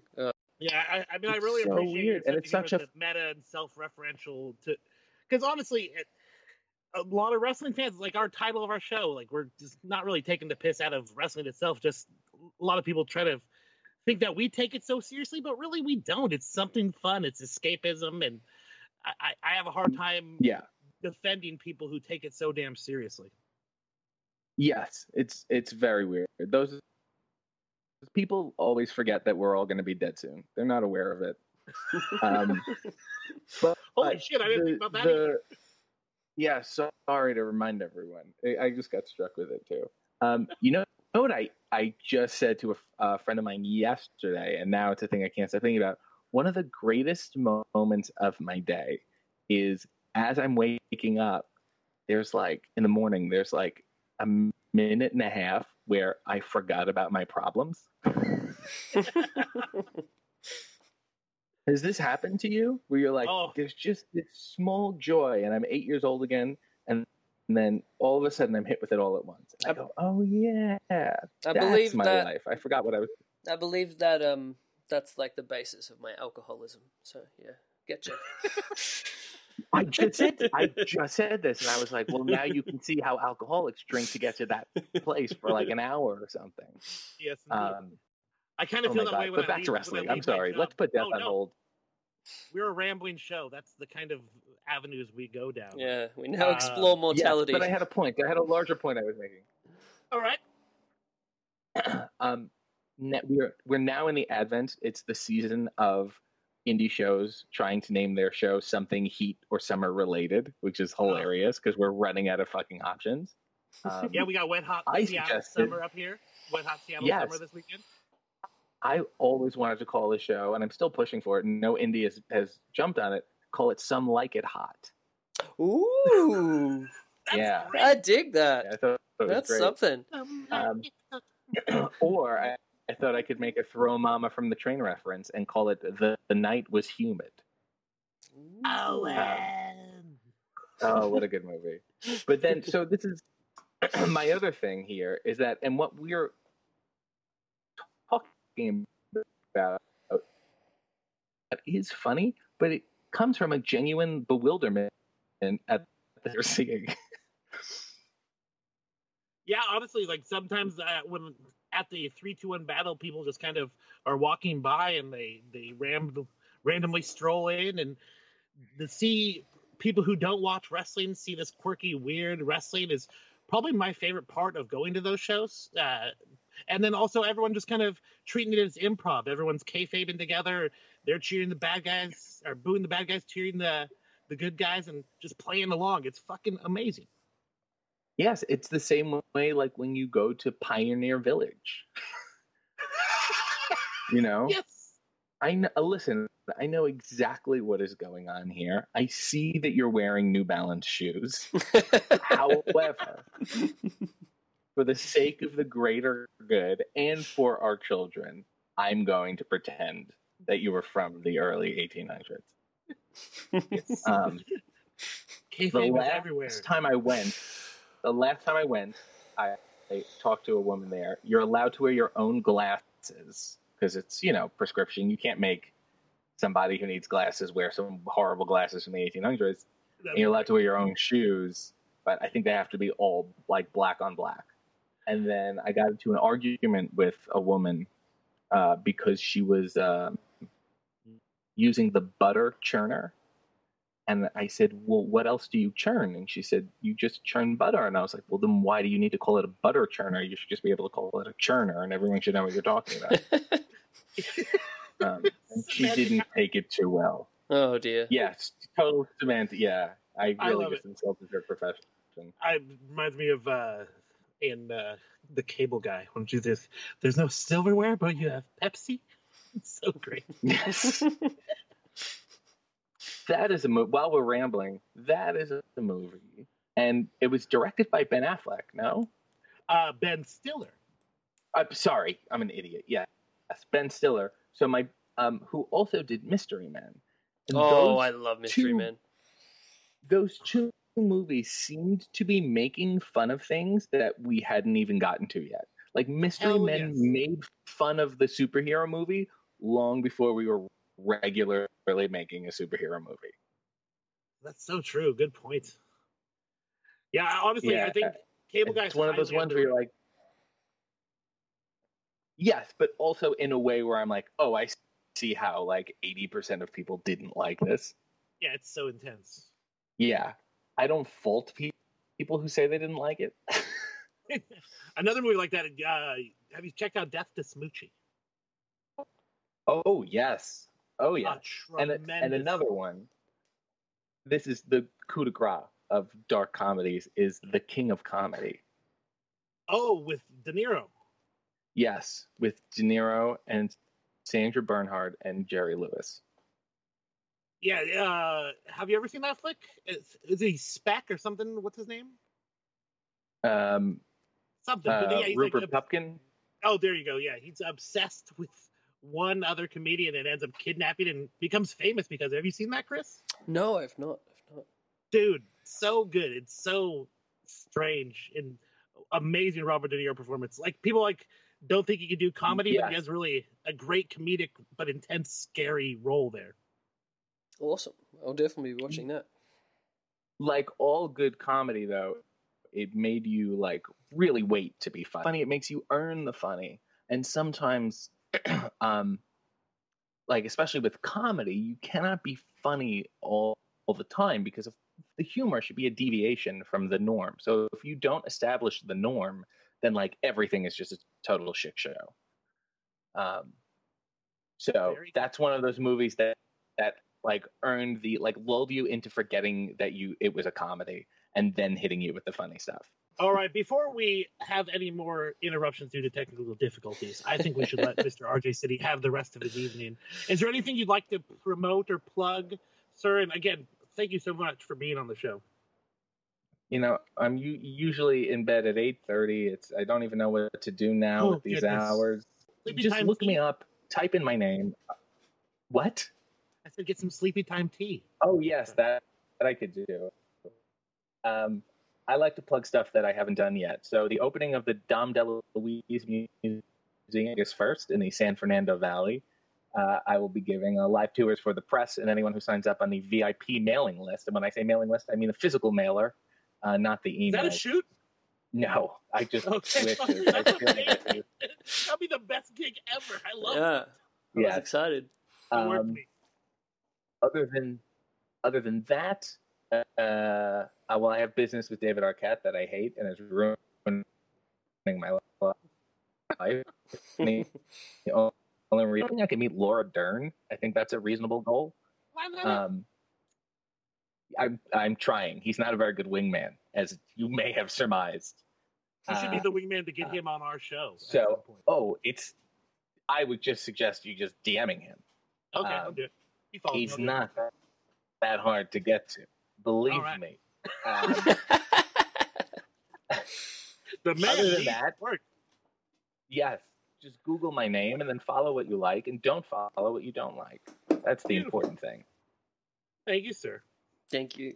Thank you. I'm happy we could do this. It was nice. Yes, me too. I'd love to have you on again in the future when the connection is a little bit better.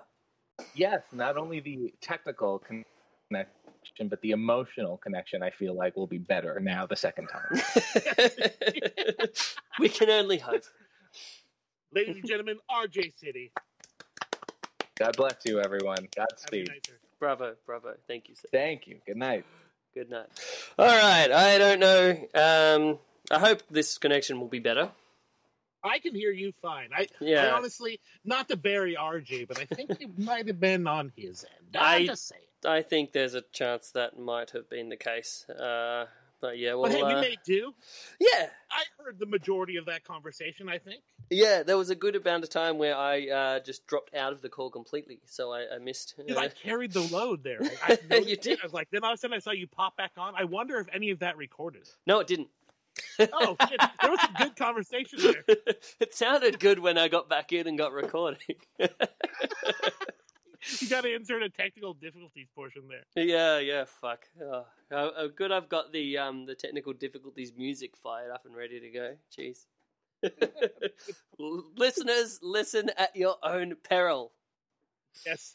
Well, RJ, the parts that we did here were great. Honestly, if you guys don't know him or don't follow him, he's hilarious on Twitter. I know promoting a wrestler for his tweeting is probably kind of weird, but I'm a big fan of his account. How 2019 is that? I know. Isn't that crazy? Honestly, a lot of the relationships I've built on Twitter with wrestlers, I've seen or interacted with them on Twitter more than I've actually even seen them wrestle. Some of them I've never seen wrestle at all. And it's no fault on their work. I just like them as people. I don't think I need to watch every single wrestler. Yeah, that's fair. Yeah. I've never seen you work, buddy, and I like you. Shucks. Is there any footage of Chris Bryan that we could possibly tweet from the account so that people can enjoy your grapplings? There are some relics of wild Joe Hayes from back in the day. Maybe I'll upload a match with Combat Wombat on occasion. I love it. Combat Wombat. That's the name of a beer up here now, and I popped so huge when I saw it. I'm like, I need to buy this beer. Oh, Combat Wombat is a national treasure of Australian wrestling. Great man. Speaking of Australian wrestling, Did you just see that Caveman Ugg got announced for PWG Battle of Los Angeles? I haven't even been on Twitter today, but dang, that's awesome. Yeah, and what's his name? The other guy from Australia. I saw Mick Moretti. Marcus something? Mick Or Moretti. Nick Moretti, that's it. Yeah. He's great, man. I remember were you there when we were catching up with him at Hooters? I think I did chat I was there for a second, but I didn't know who he was at the time, of course. Right, the rapscallion, Mick Moretti. Yeah. Because he looked quite different than the imagery that is popular of him with his crazy ass hair and black eye makeup. I think that was the one chat that I was having with him at Hooters. I was like, please tell me why you shaved off your amazing hair. And he was basically telling me how that, sometimes real life gets in the way and you just can't have a balding, long hair in everyday life. Yeah, just imagine walking around like, what are you doing, bro? Yeah, this is my hair. No worries. Dude, my favorite part of the interview with RJ was him taking time to still bury David. That was so great. That was great. I liked before we worked out how bad the connection was when we first asked about David, and then there was a good 20-second delay. Like, oh no, you broke the one rule. You don't ask RJ about David Arquette. Yeah. Like, you probably always hear about this guy, and then we ask him, like, oh shit, he didn't care for that question at all. Yeah. Oh fuck, another podcast asking about David. No one wants to know about RJ. They all just want to ask me about David. Tim Teresi, you know him from PWG fandom. He has been predicting a lot of the people that's been getting announced for Bola, and he mentioned one Slex, who I'm not familiar with, but another, I guess, Australian talent. What can you tell me about Slex? Shit, has Slex been announced, or is he just rumored?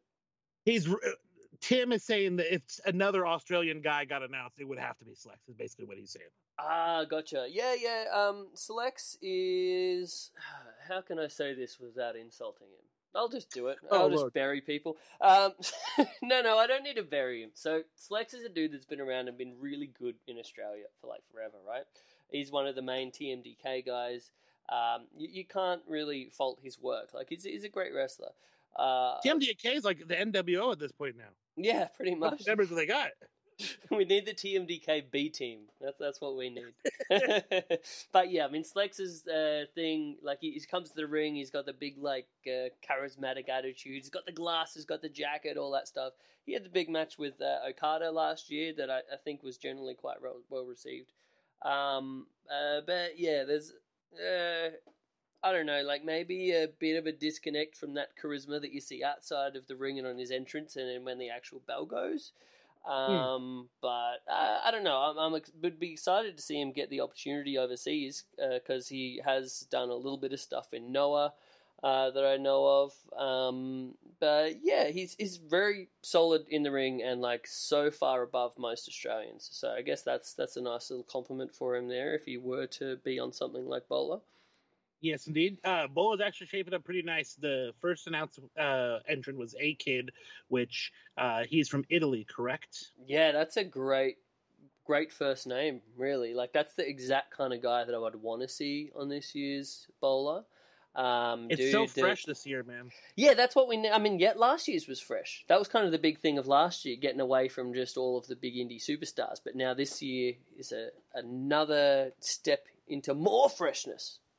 Yes, we got Jonathan Gresham as the second announcement, which is awesome. He's doing some great shit in PWG. But then I popped huge for this when they announced Defy champion one Artemis Spencer. Yeah, that was a bit out of left field, wasn't it? I wasn't shocked because he did make got some people's attention when he went over to Progress. Jim's a big fan. I'm sure people speak highly of his work. Jeff Cobb probably puts him over too. So I am not shocked. It's still amazing and surprised to hear it, but man, Artie is so good. He is in the ring, technically gifted, does all the awesome does some pretty cool high flying shit, spiral tap he does. So I am super excited for Artie. I'm actually curious to see, they announced the Defy GX tournament. I don't know if you saw the bracket for that. Yeah, that's the one where they're using Tama, right? Yeah, they'll have him in the weekend, but he's not in the actual tournament, Oh, unfortunately. I remember seeing his face on the poster. I hate Tama Tonga. I'm just going to put that out there. Hate. All right, I need to hear some qualifications. You don't need to elaborate too much, but give me one reason. You just don't like the guy? No, I think I love his like ridiculous Twitter persona, and I like some of his tag stuff, but there's some bit where sometimes I'm just like watching a Tama Tonga match in New Japan, or even sometimes a Gorillas match in New Japan, and I'm just like fucking hating everything about it. Just don't give a fuck about it. Yeah. But, I mean, that's me. Like, we were at the Melbourne New Japan show last week, and, like, Ben and I just fucking could not stand the Gorillas and the whole shtick and everything. And we were just, like, so unhappy. And then a guy next... I think we were just, like, at the point of, like, booing and just, like, ah! And then the guy next to us was like, come on, man, how can you hate Tama? And I just turned and deadpan stared at him in silence for the next 10 seconds. Amazing. But they were very over for the rest of the crowd, so apparently some people like their stuff. I don't hate it, but you know me, man. It's hard for me to dislike a wrestler. For the most part, I like everybody, unless they just when they walk into the ring and like I just don't give a fuck. The only wrestler that springs to mind is Titus O'Neil. I just can't give a fuck about this guy.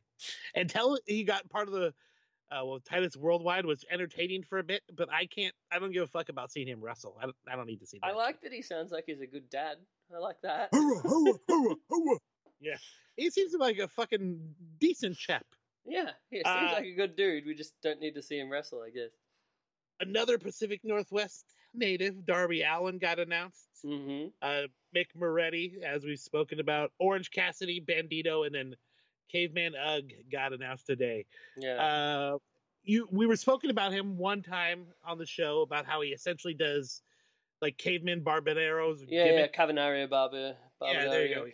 Yeah. But he does it in his own way, and he really just makes the most out of everything. He's like one of the most solid guys on Australian Indies, to be honest. I'm a big fan Think of he's going long in Caveman the Ugg. tournament? No, probably not. Probably first round elimination, but I don't know. They could surprise us, like when. I don't know. I hate to say it, but and I'm big into the freshness, but I'm not as excited this year about Bowler as I was last year. Is that bad of me? Is that like? Do you get what I kind of mean? I don't know. No, we have seen a lot of great tournaments the last couple of years, so I could see a fatigue, especially with the names are really fresh. There's no big, huge name that's been announced so far, but we still have quite a few entrants to come down the line, Chris. Don't be so pessimistic. This is true. This is like, you don't want to give all of your marbles away to start with. You know, you want to lead up to the big announcements. And we've got some pretty big ones so far. I mean, Bandito's a pretty huge name. What are your chances, do you think, Chris Brooks being involved? I could see that. I could definitely see that. With all the stuff he's been doing with DDT, he's kind of like a big name that's blowing up at the moment. I would be quite fond of that occurring, because regardless if you are going, I think I have made a decision to join the Steel Cage guys and head on down to Los Angeles. Nice. You know what's going to really determine whether I go or not? How the roller derby again? No, how the Bloodsport show in New Jersey shapes up. Like, to me, that's going to be the live or die of whether I make the trip or not. Whether we just get some insane match with, like, Ken Shamrock or something on that Bloodsport show. And I'm like, all right, I'm going to go to Bloodsport, and then I guess I might as well go to Bowler while I'm at it. Wouldn't be Ken and Josh, probably, if you thought that happened? Oh, damn. Throw dudes like, obviously Minoru Suzuki, but like Hideki Suzuki. Oh, if they could bring over like a Masakatsu Funaki, something like that. Holy shit. Just bring over, get Bas Rutten back in that ring, you know? That'd be so dope. Holy shit. Oh, no, I love that style of wrestling. So depending on how that looks, that's what maybe might get me over at the moment. I'm sort of leaning a bit to the not, because I do have that trip to Japan coming up in November, so we'll see how we go. But let's Grappling, see. aka murder hugging. I like it, murder hugging. Murder hugging. Lovely. All right, well, let's shut this baby down. Let's get some plug skis in. Yes, indeedy. What do you got for me, fam? I've got me at James Vanderbeek on both the Twitter and Instagram at JAIMS Vanderbeek. So hit me up if you want to say hi. If you want to make a joke, I'll laugh with you. If you need a shirt design, hit me up as well. For cool shit I want to plug, what did I plug last time? Did I plug Good Omens, the show? I thought last time you plugged that awesome album, wasn't it? All right, possibly. Damn it. Well, I'm going to We really need to create a log here of our cool shit that's been plugged. We just need to be more congruent with our timeline and actually remember shit. Great word, yeah, congruent. Yes, sorry. I didn't pull those big words out of my ass. But honestly, great word for a Latino there, Jeremy. Great word. Shout out to K-Dog. Oh, no one's going to get that reference, but I think it's beautiful. good. Good one, dude. Yeah, Good Omens on Amazon. It's a great show about the end of the world and the Antichrist, and quite entertaining. Awesome. I am going to give thanks to our friends over at Social Suplex. We always appreciate them putting this whole podcast network thing together. A lot of work is involved in such a thing.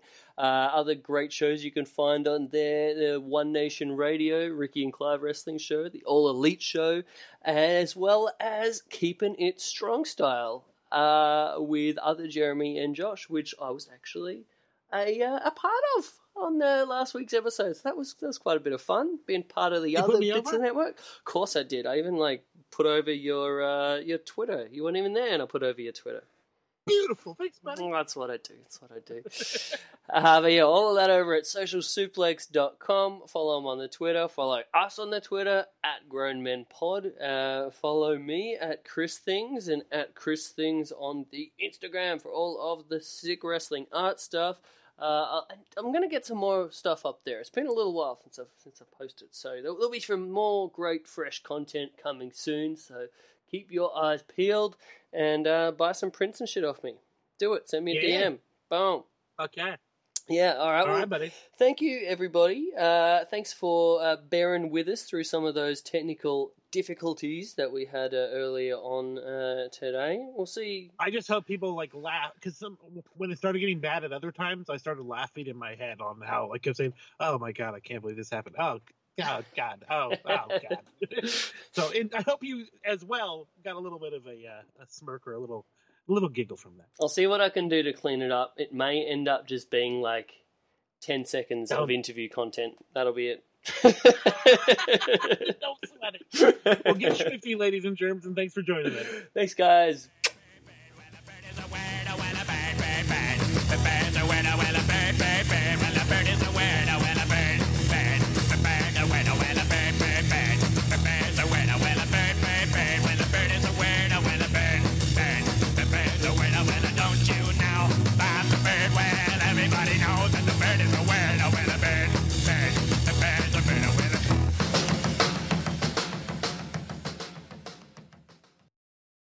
Say goodbye to your credit card rewards. Greedy corporate mega stores, led by Walmart and Target, are pushing for a law in Congress to take away your hard-earned cash back and travel points to line their pockets. The Durbin-Marshall credit card bill would enact harmful credit card routing mandates that would end credit card rewards as we know it. If you love your credit card rewards, tell your lawmakers, hands off my rewards. Tell them to oppose the Durbin-Marshall credit card bill.